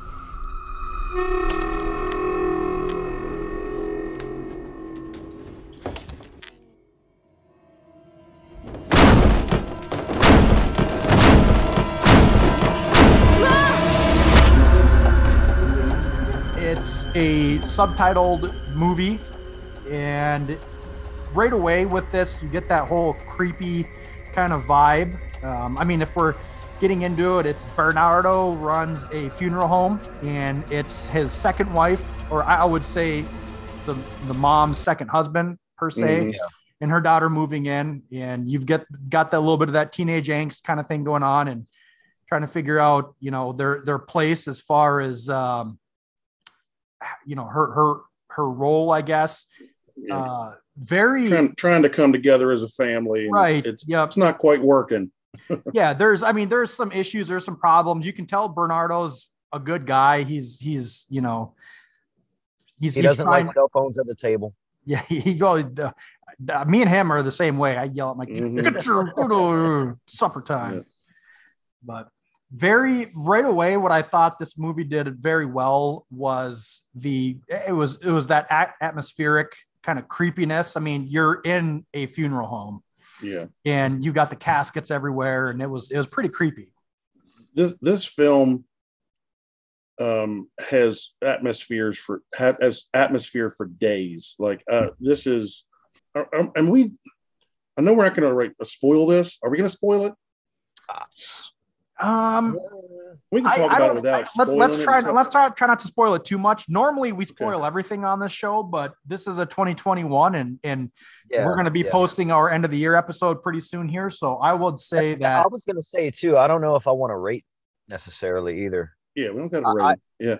I'll say by the end which one I think is the gem and which one I think is a stink, or if I do or not. Yeah. But I think when I talk about this movie, I think it's gonna be obvious which one is which, I think. Why don't you just do it now? Just do it now, because if you don't, when I talk about this movie, obviously Funeral Home is the gem, and obviously The Last Inn is the stinker. Yeah. And what I'll say is I thought that as well too, but The Last Inn I thought was awesome. Let's not call it a stinker. I know. I put it in there for a reason, and we'll talk about it when we get to it. But it deserves some love in its own right. Okay. This movie I think is one of the biggest hidden gems of 2021. Like, nobody's talking about this movie. No. Nobody. It has a 4.5 out of 10 on IMDb. Are you kidding me? Are you kidding me? Which is about a 7.5 in real life. This movie it's this guy's first full-length feature. The cinematography is really good. The acting is really good. The acting is really good. Phenomenal. Dude, the score. I was just going to say, I'm almost embarrassed to say, I think my favorite part about this movie was the score. And what I wrote down is that the score and the sound effects are phenomenal, and it reminded me a lot of Devil's Candy. Mm-hmm. So just a lot of like weird sounds and stuff. Like, I know they're doing it's almost like cellos and stuff. Yeah, a lot of strings and screeching and stuff. But it's very horror haunted. Practical effects, house. awesome. Yes. Practical effects, and there's not. This is not a movie that's just jump scare after jump scare. You know, there are a few. In my opinion, kind of unsettling scenes. There's a scene with like a naked ghost dude that just appears in the teenager's room. That was freaky. That was yes. And one of the things I like about this film is that we get right into it, and we don't have to waste any time with them like discovering that the house is haunted. Right. Like, we're already in it. Like, in the first 5 minutes Yes. they're doing the showing or the wake or whatever it would be. Yeah, and he's got the other people in the other room and bells are ring, shit's going off. Something ain't right. Part of it for me too is when I watch these foreign language films, these movies, and not only is it another language, but everything culturally, it's completely different. And you're sitting there watching this movie, and this is not a movie that is supposed to take place in the 80s or the 90s. And, you can tell everything is run down. It draws me in more because I find myself more paying attention. And it's not because the set design or the production is that spectacular. It's just everything is so different from what we're used to seeing as far as modernization. And so, I mean, you're looking at, I don't know, maybe I sound like a nerd on this, but you're looking at these like dressers and beds and everything is, and I'm kind of a junkie for period pieces anyways, but I was noticing a lot of that as well too. It's antiquated stuff, Yeah. Yep. It just drew me in a lot more. I found myself, I don't think I picked up my cell phone once during this movie. I thought the house was pretty creepy looking.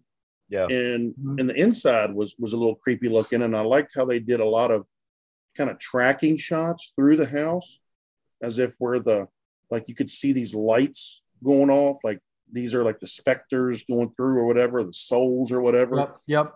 And, we're walking through the kitchen and into the dining room. And you're wondering the whole time, is something going to pop out? What am I going to see in the corner? There are a few shots where you see a spirit or a ghost or whatever, like in the background. There's one shot in particular where the teenager is in her bed and she's turned to one side and she's trying to sleep. And there's a ghost looking at her out of her window.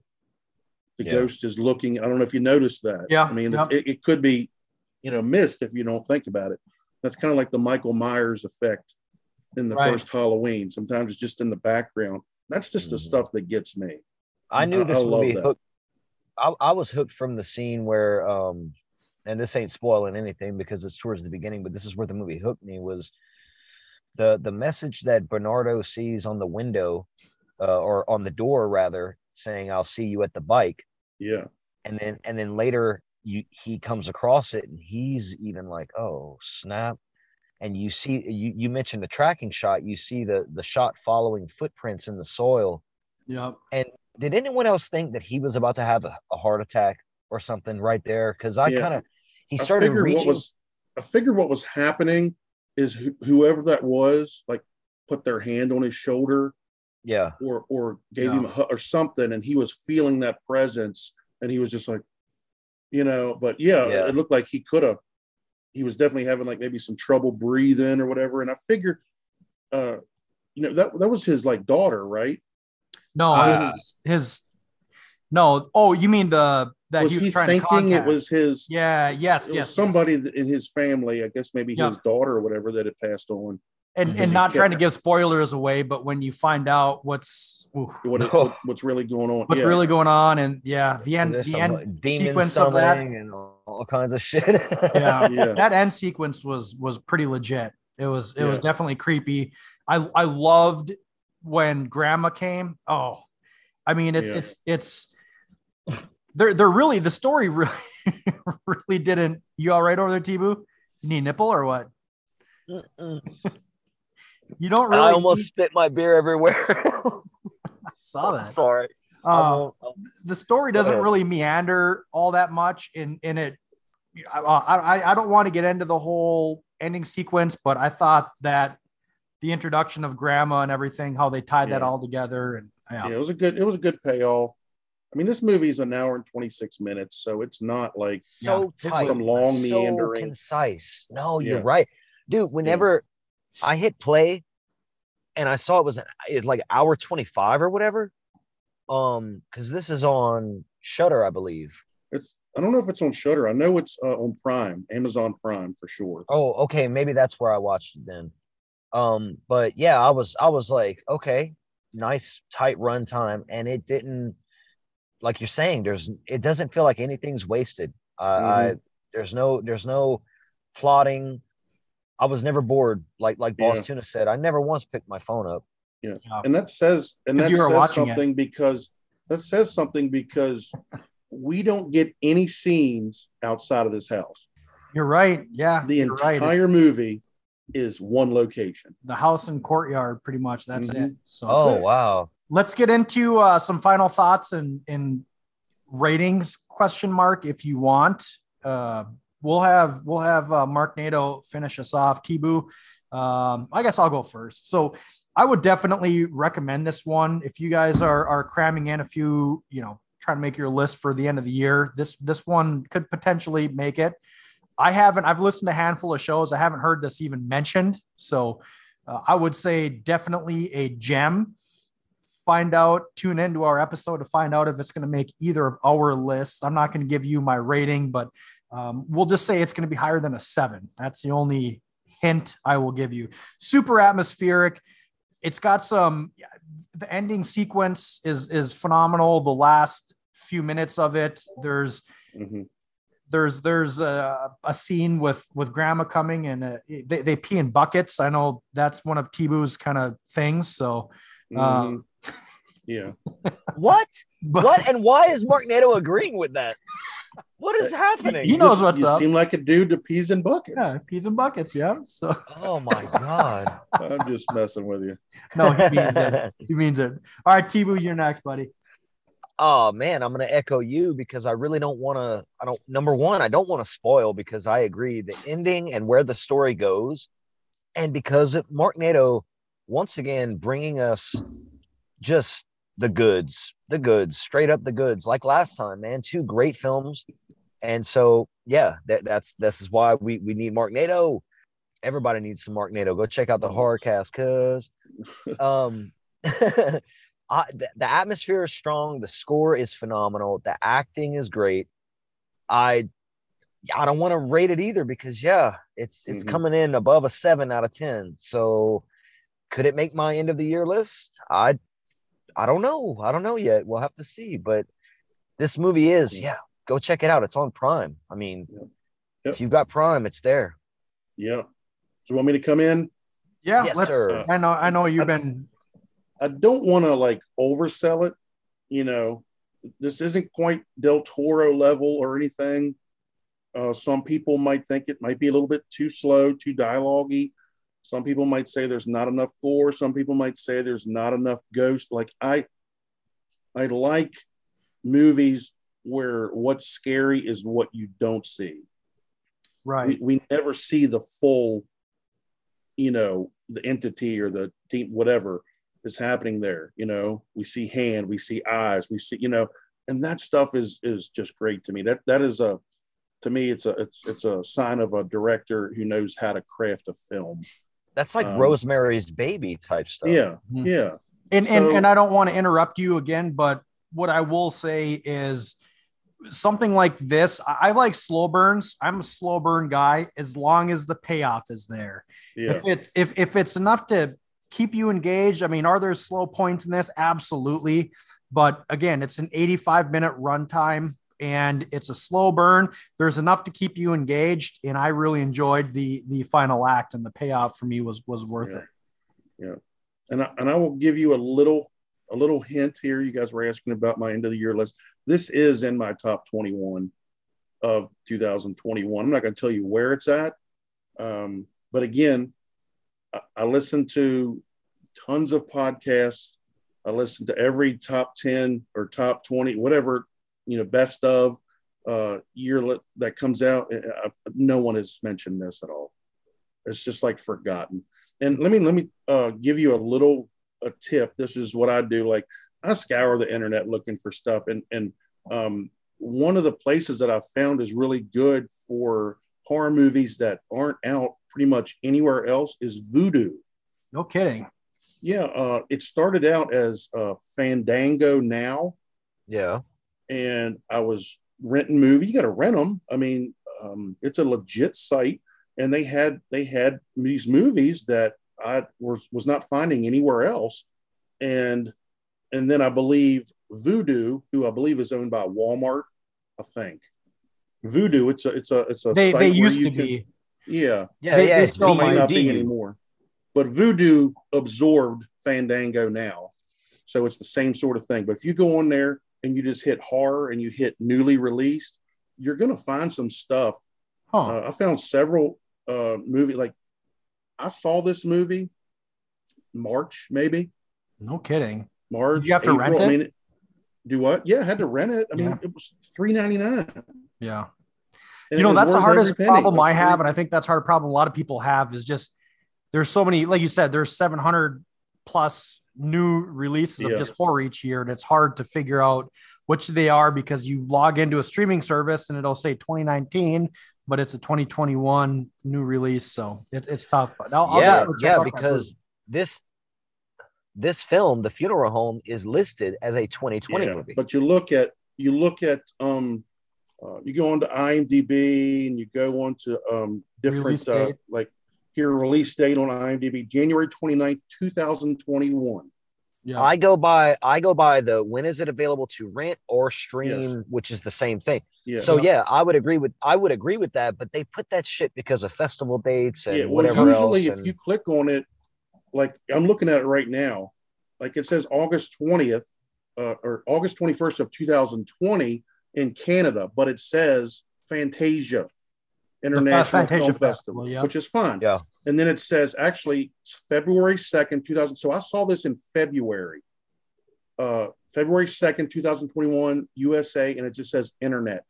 That's when it was available to stream. And I do that as well. Like like my favorite film this year. I don't know if you have looked on my letterbox or whatever. And and I've said this many times, but it's a film called 8 for Silver. Mm-hmm. And it's a film that I streamed. I believe it was the Sundance Film Festival last January. And it never got a release. No, you were the motherfucker that talked about it. And I was like, nobody can watch it to see this. Yeah. And then now it's not coming out yet. And I'm like, Marknado! Dude, everything else from that festival has released. Violation, Coming Home in the Dark, all that stuff is released. Why is this film not getting picked up? I don't understand it. I'm hoping that it gets a release in 2022 because that's one badass werewolf film. So. Oh, that's what I was gonna say. I was gonna ask you. It's legit werewolf, right? Like, oh yeah. Oh, I got that from the. There is some sweet werewolf, like body horror. Oh stuff man! And here's the thing: I've seen it once, like because that's all I saw one, and I'm just I hope that it lives up, to what I remember it as. I think it will. A lot of people were chiming in on that movie, saying who did see it like you did, and we're like, "This is the best." So, and it's a period piece. I'm a sucker for period pieces, and all three of us then. And I'm a werewolf fanatic, so it's. Well, there you guys go. You got a little insight into The Funeral Home and a little. I guess I'd be insight on how we do our end of the year list. So we're both on the same page as far as availability goes. So Marknado, introduce us to our next movie.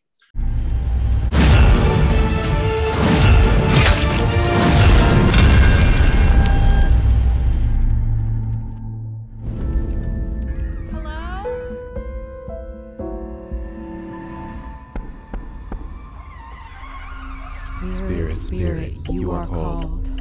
Come to us and hide no more. Spirit, you are called. Come to us and hide no more.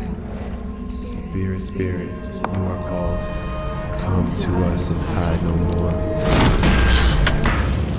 This is the crossroads to another world. And once inside, your soul will be lost forever. I've had this bad feeling. There has to be some kind of secret out there. We really shouldn't have played that game. Time is running out.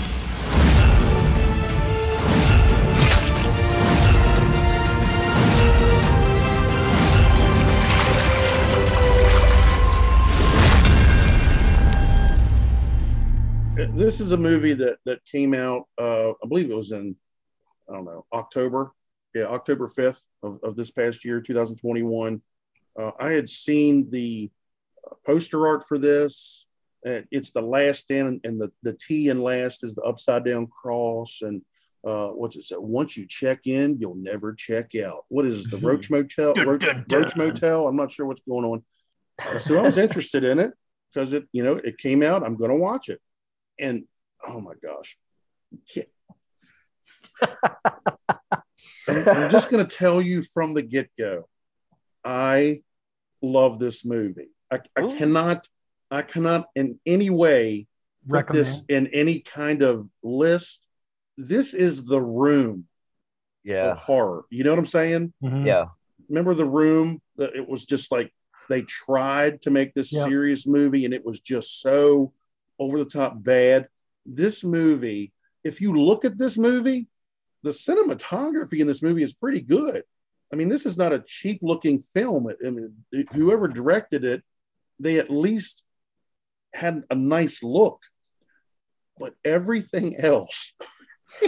I was gonna fuck with you guys a little bit and try to be like, oh, I really love this movie, but I was watching it again to prepare, and my wife. I commend you on that. No, but this is a film. If you want to invite a bunch of people over and like drink, and watch this film and laugh, and oh my gosh. It's about this girl, Laura. She makes an unplanned stay at a peculiar hotel and is trapped in a life-changing game. She has amnesia too. Yeah, she has a car accident. She has amnesia, and she just wanders to this hotel, and it's basically like a ghosty story, like what's happening, spirits, and there's crazy stuff going on. None of it makes any sense whatsoever. It has a creepy doll in it. It's got this. I don't understand why it's dubbed. Dubbed? Oh man, English speaking people.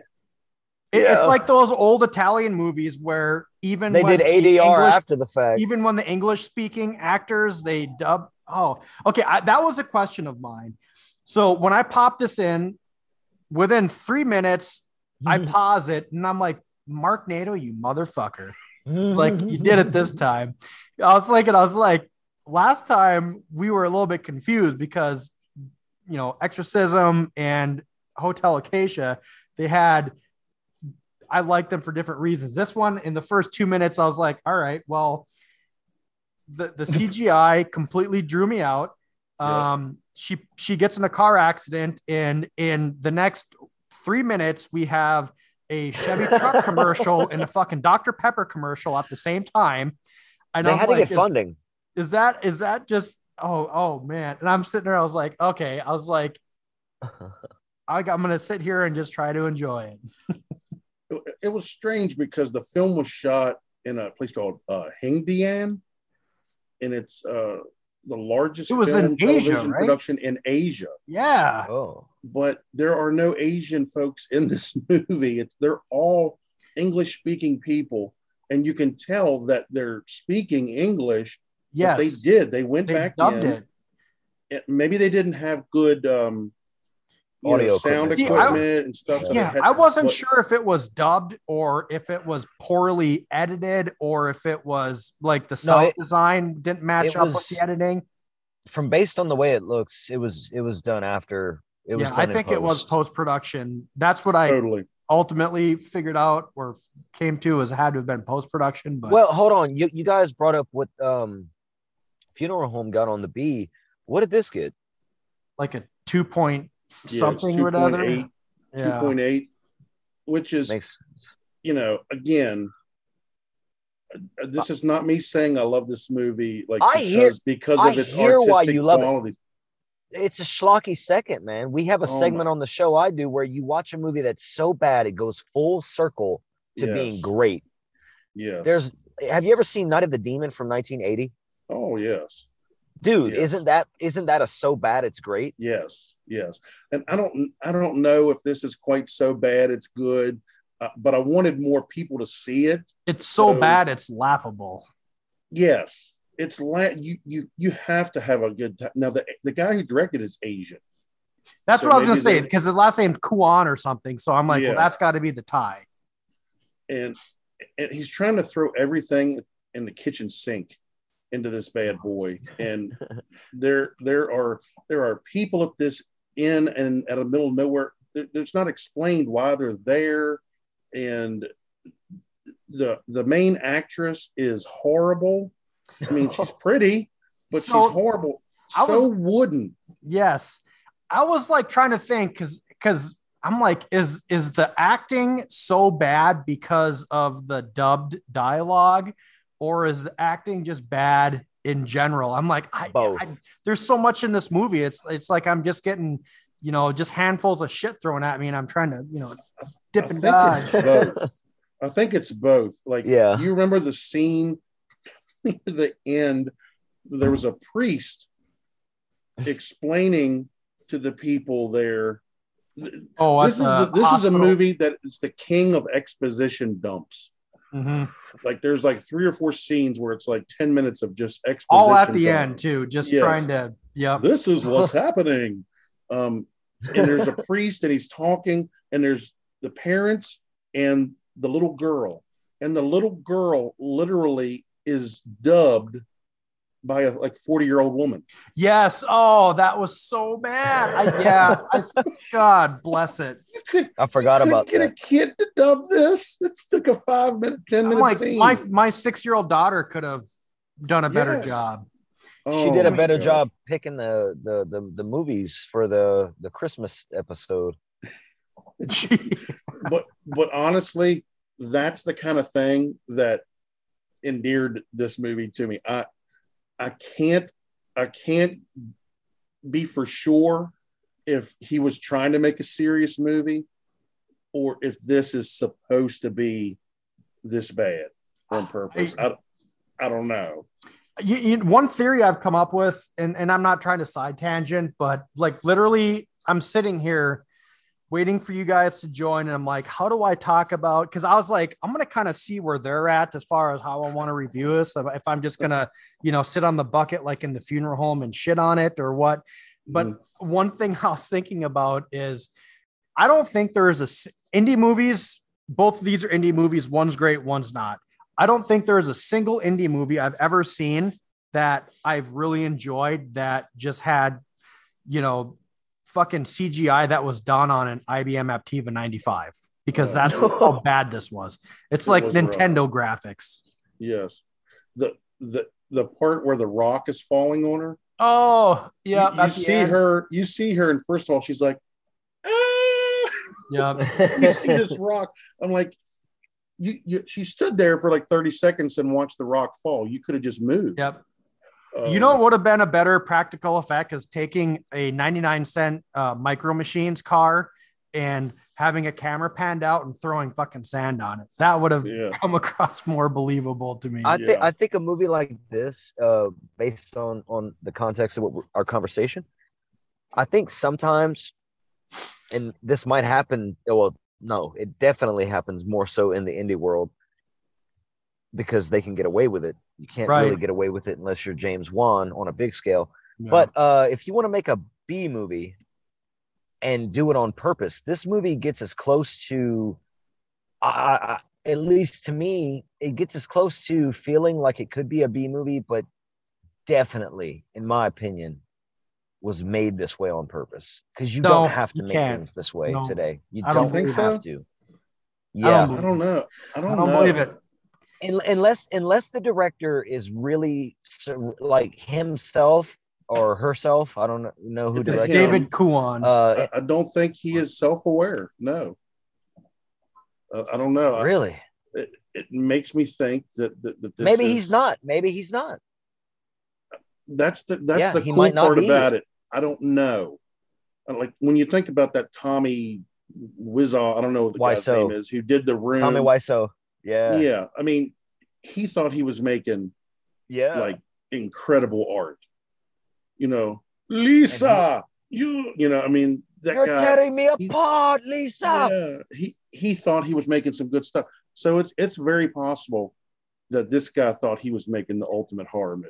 Yeah. The only reason is just because of how some of it goes, and it's also the day and age and the technology available to people today that unless he didn't just have the funding, B, wasn't surrounded by the right people pushing him in the right directions. Yeah. This had a budget of $1.8 million, which is ridiculously high for a indie type movie like this. Yeah, because there's nobody in the movie that you're going to recognize.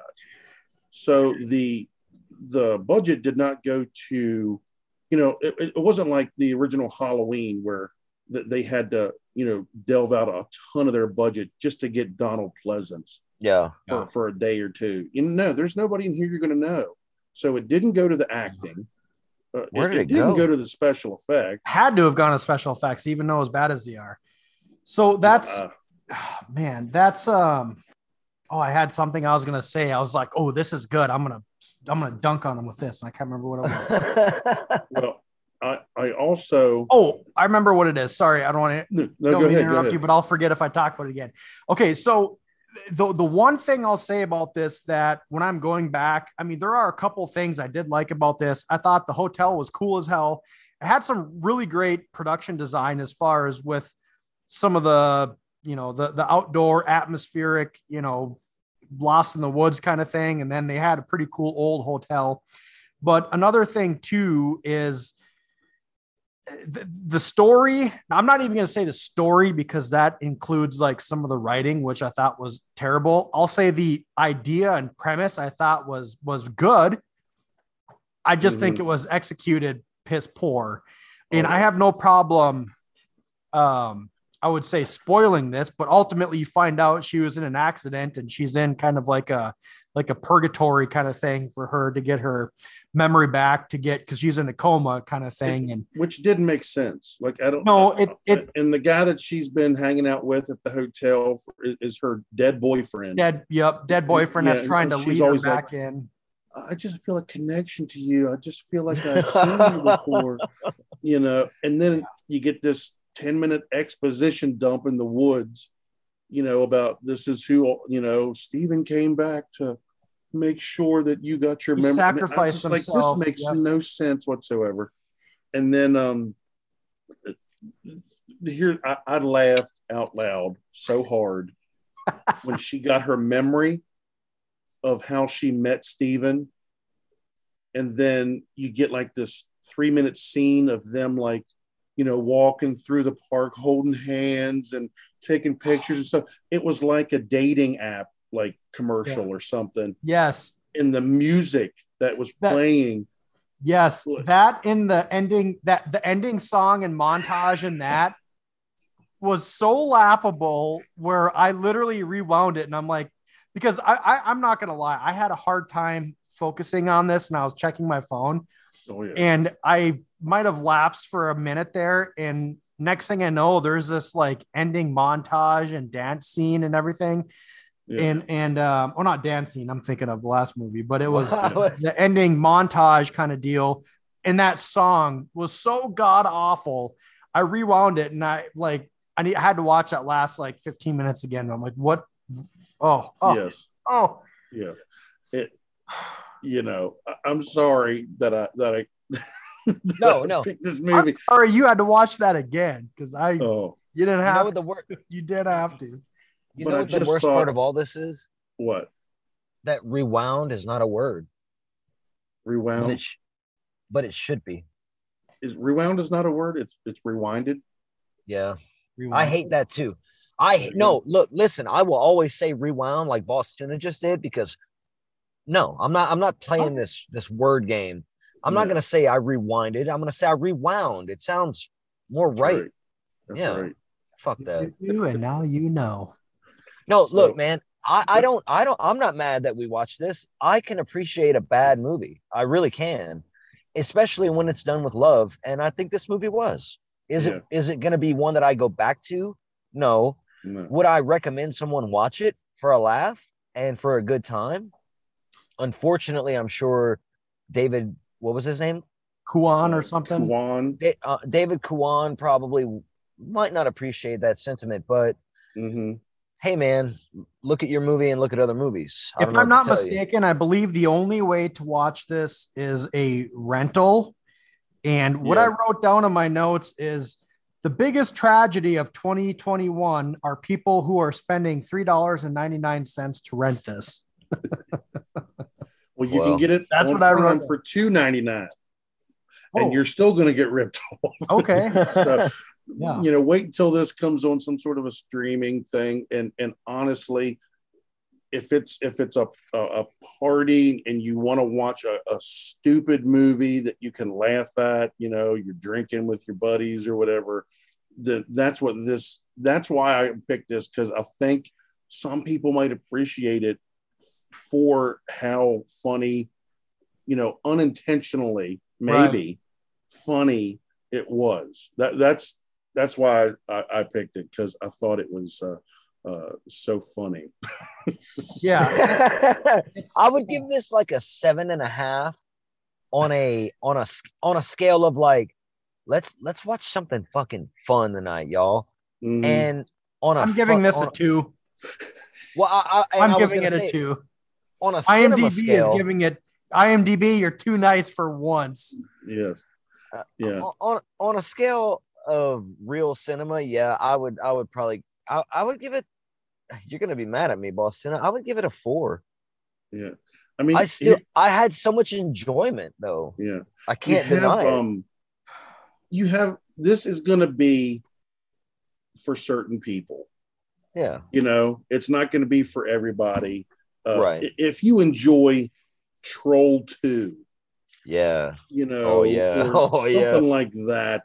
Neil Bogg, son. Yeah, you might get a kick out of this. Don't go into it thinking like, oh man, this is going to be a really good scary movie. It's not. But no.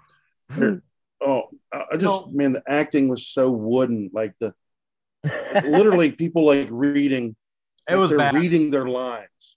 It was bad. And they're the pausing. Kitchen, the table scene when you meet everybody at the breakfast table. The dad. Oh, what was he doing? Yeah. Oh, are you talking about at the beginning? Yes. Yep. Yeah. Oh, okay. There's 2 things I'm gonna leave you guys with. One is for you, Marknado. So I have a listener that I talked to not all that long ago, and one of the funny things he said that I never really thought about is, he told me, he's like, one of the things that I love the most are when you both absolutely shit on a movie. It makes me want to see it more than you both praising a movie. And I'm like, okay. Yeah. So the funny thing is like, we're going to make this director a shitload of money with this episode. That's right. And we demand compensation. Yeah, right. Yeah, no kidding.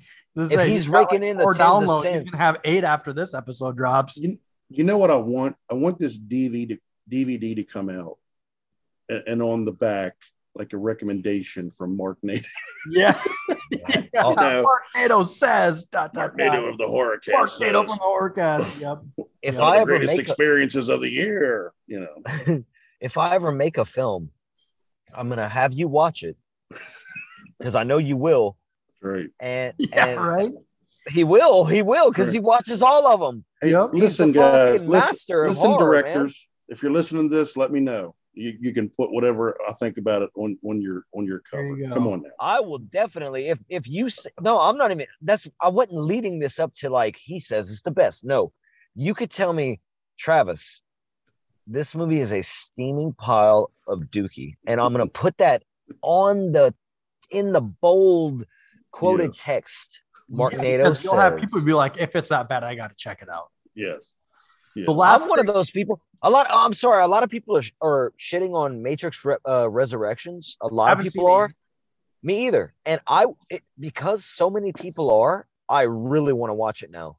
Yeah, I haven't seen it yet, but yeah, I've heard good and bad things about it. But I'm not one of those, like, I don't even remember the second and third Matrix. Oh, I do. I remember the twin ghosts in Matrix Revolution or whatever. I don't remember it all. I mean, I remember the first one because I saw it 50 times when it came out. But like, honestly, in order to watch the new Matrix Revolution, that's what we were talking about, Cole, right before we started. I have to go back and watch the first I'm the same 3. way. I got even. I can remember. I'm a one-up Larry on you on this one. The new Bond movie came out, and I'm like, I love all the Bonds. It's been a while. I started back with 1961's Dr. No.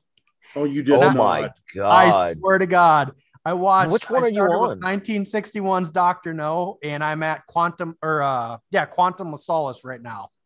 So you're about to be bored for a while. No, dude, I love.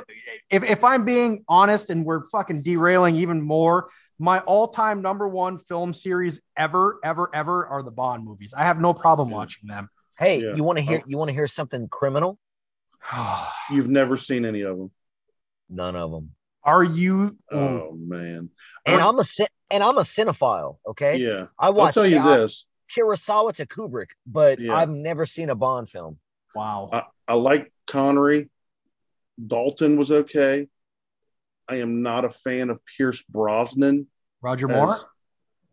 Roger Moore was okay, but Pierce Brosnan, absolute crap. That I like GoldenEye, but you're right. Him as a Bond was. I like GoldenEye quite a bit though. But who do y'all think should be the next Bond? Should it be?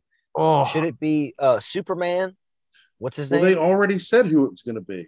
Did they? Oh, it's a fact. It's the chick. Oh no. Yes, it's the black chick that was in this last movie.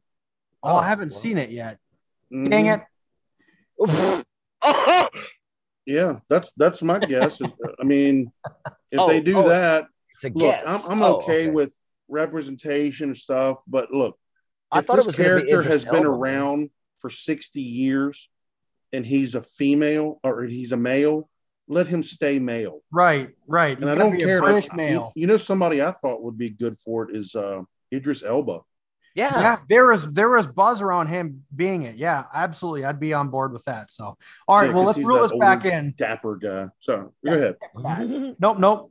The one thing that I'm going to leave T-Boo with, Marknado, and all of you listeners, if you haven't seen this movie, before you watch it, go on to IMDb. There's only a handful of written reviews.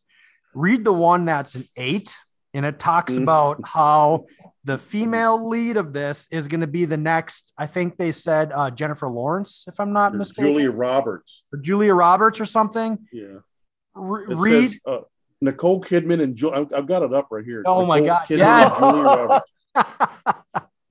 Yeah. Marknado, did you write that review? I did not, but I'll tell you this. I know who did. You want to know who did? Yeah. David Kwan. Yeah, right. Director.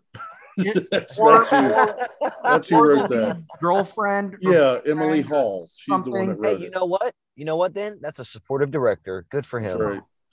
Yeah. Power to David Kwan. Make another one, man. Keep on making your masterpieces, David. That's right. You keep doing it, buddy. Hell yeah. You know what just blows my mind is we have like the very first ever directorial effort from Ari Aster was that short, the Meet the Johnsons. And then he's just gone on to, I mean, is there any way, Marknado, of digging yourself out of a hole like this? Is this guy ever going to do anything? Yeah. He would have to surround himself with good writers and people who could help him with, editing the thing. And because let's face it, the movie, besides for the special effects, it didn't look bad. I mean, I was going to say technically it wasn't good, but yeah, I mean, you're right. It did.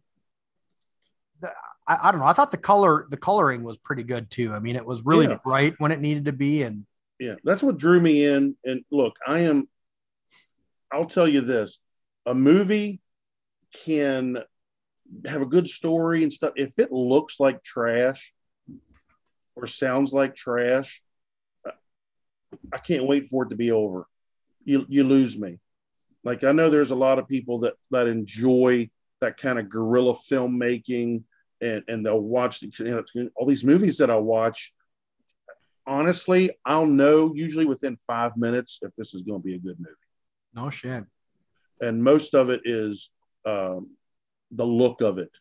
If it has a cinematic quality to it, if it has, if the sound sounds good, or if it sounds like, the people are talking in a hallway. with the, it just depends. That stuff I can't get past that. Like, I made movies like that when I was in junior high with our Super 8 film. I'm not looking for that. I'm looking for something that like somebody did that knew what they were doing. But that's just me. Some people love those things. That old school stuff. Yeah. I can dig when the film looks raw and grainy, but I respect what you're saying too. And I don't know. Yeah, much love to people out there that are making their thing, regardless of how it turns out. Tommy Wiseau or the David Kwans of the world. Yeah, but see, even Tommy Wiseau or whatever. I mean, The Room didn't look bad.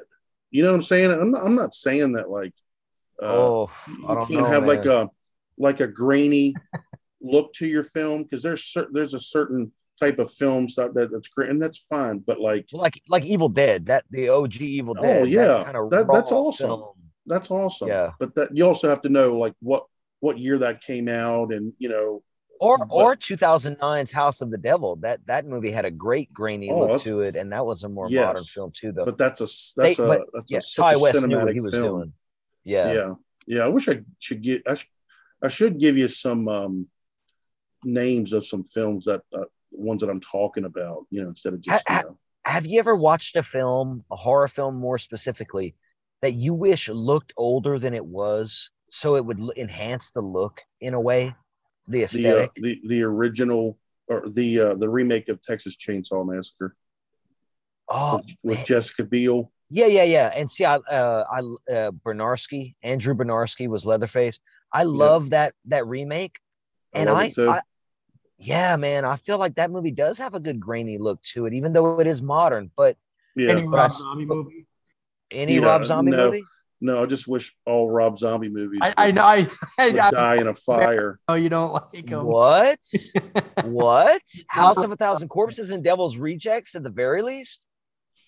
No? I mean, Devil's Rejects doesn't. Now, the only one that kind of got me was the House of a Thousand Corpses, and it was I don't know, it was just too much redneckery. And then actually, to tell you the truth, my favorite movie of his, can you guess what it is? Salem. Lords of Salem. Yeah, I love that movie. Do it. Yeah.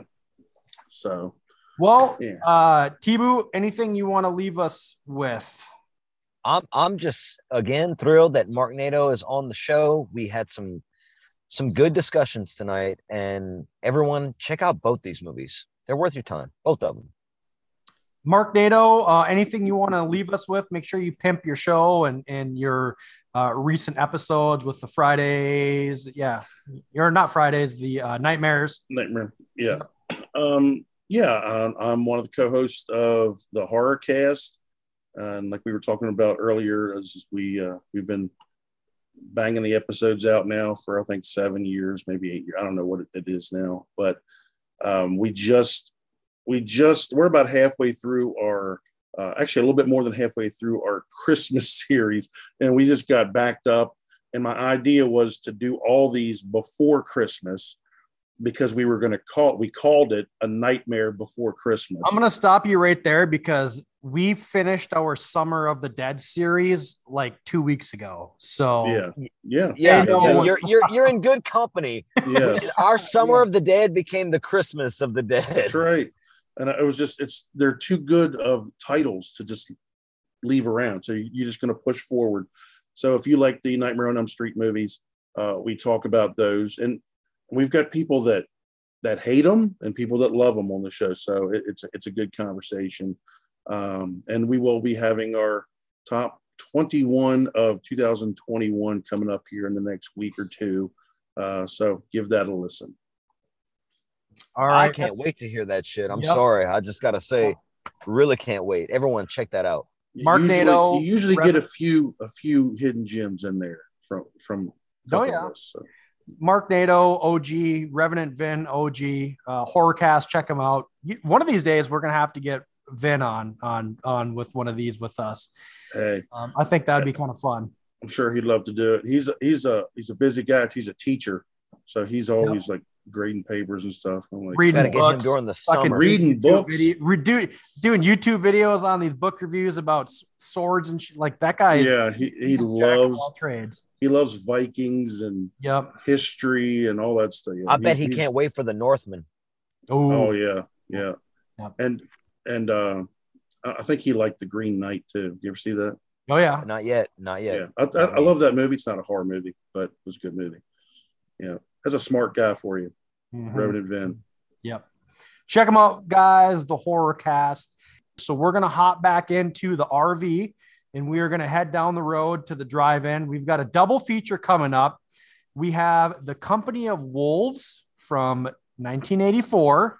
Guys, ask Vin on that show.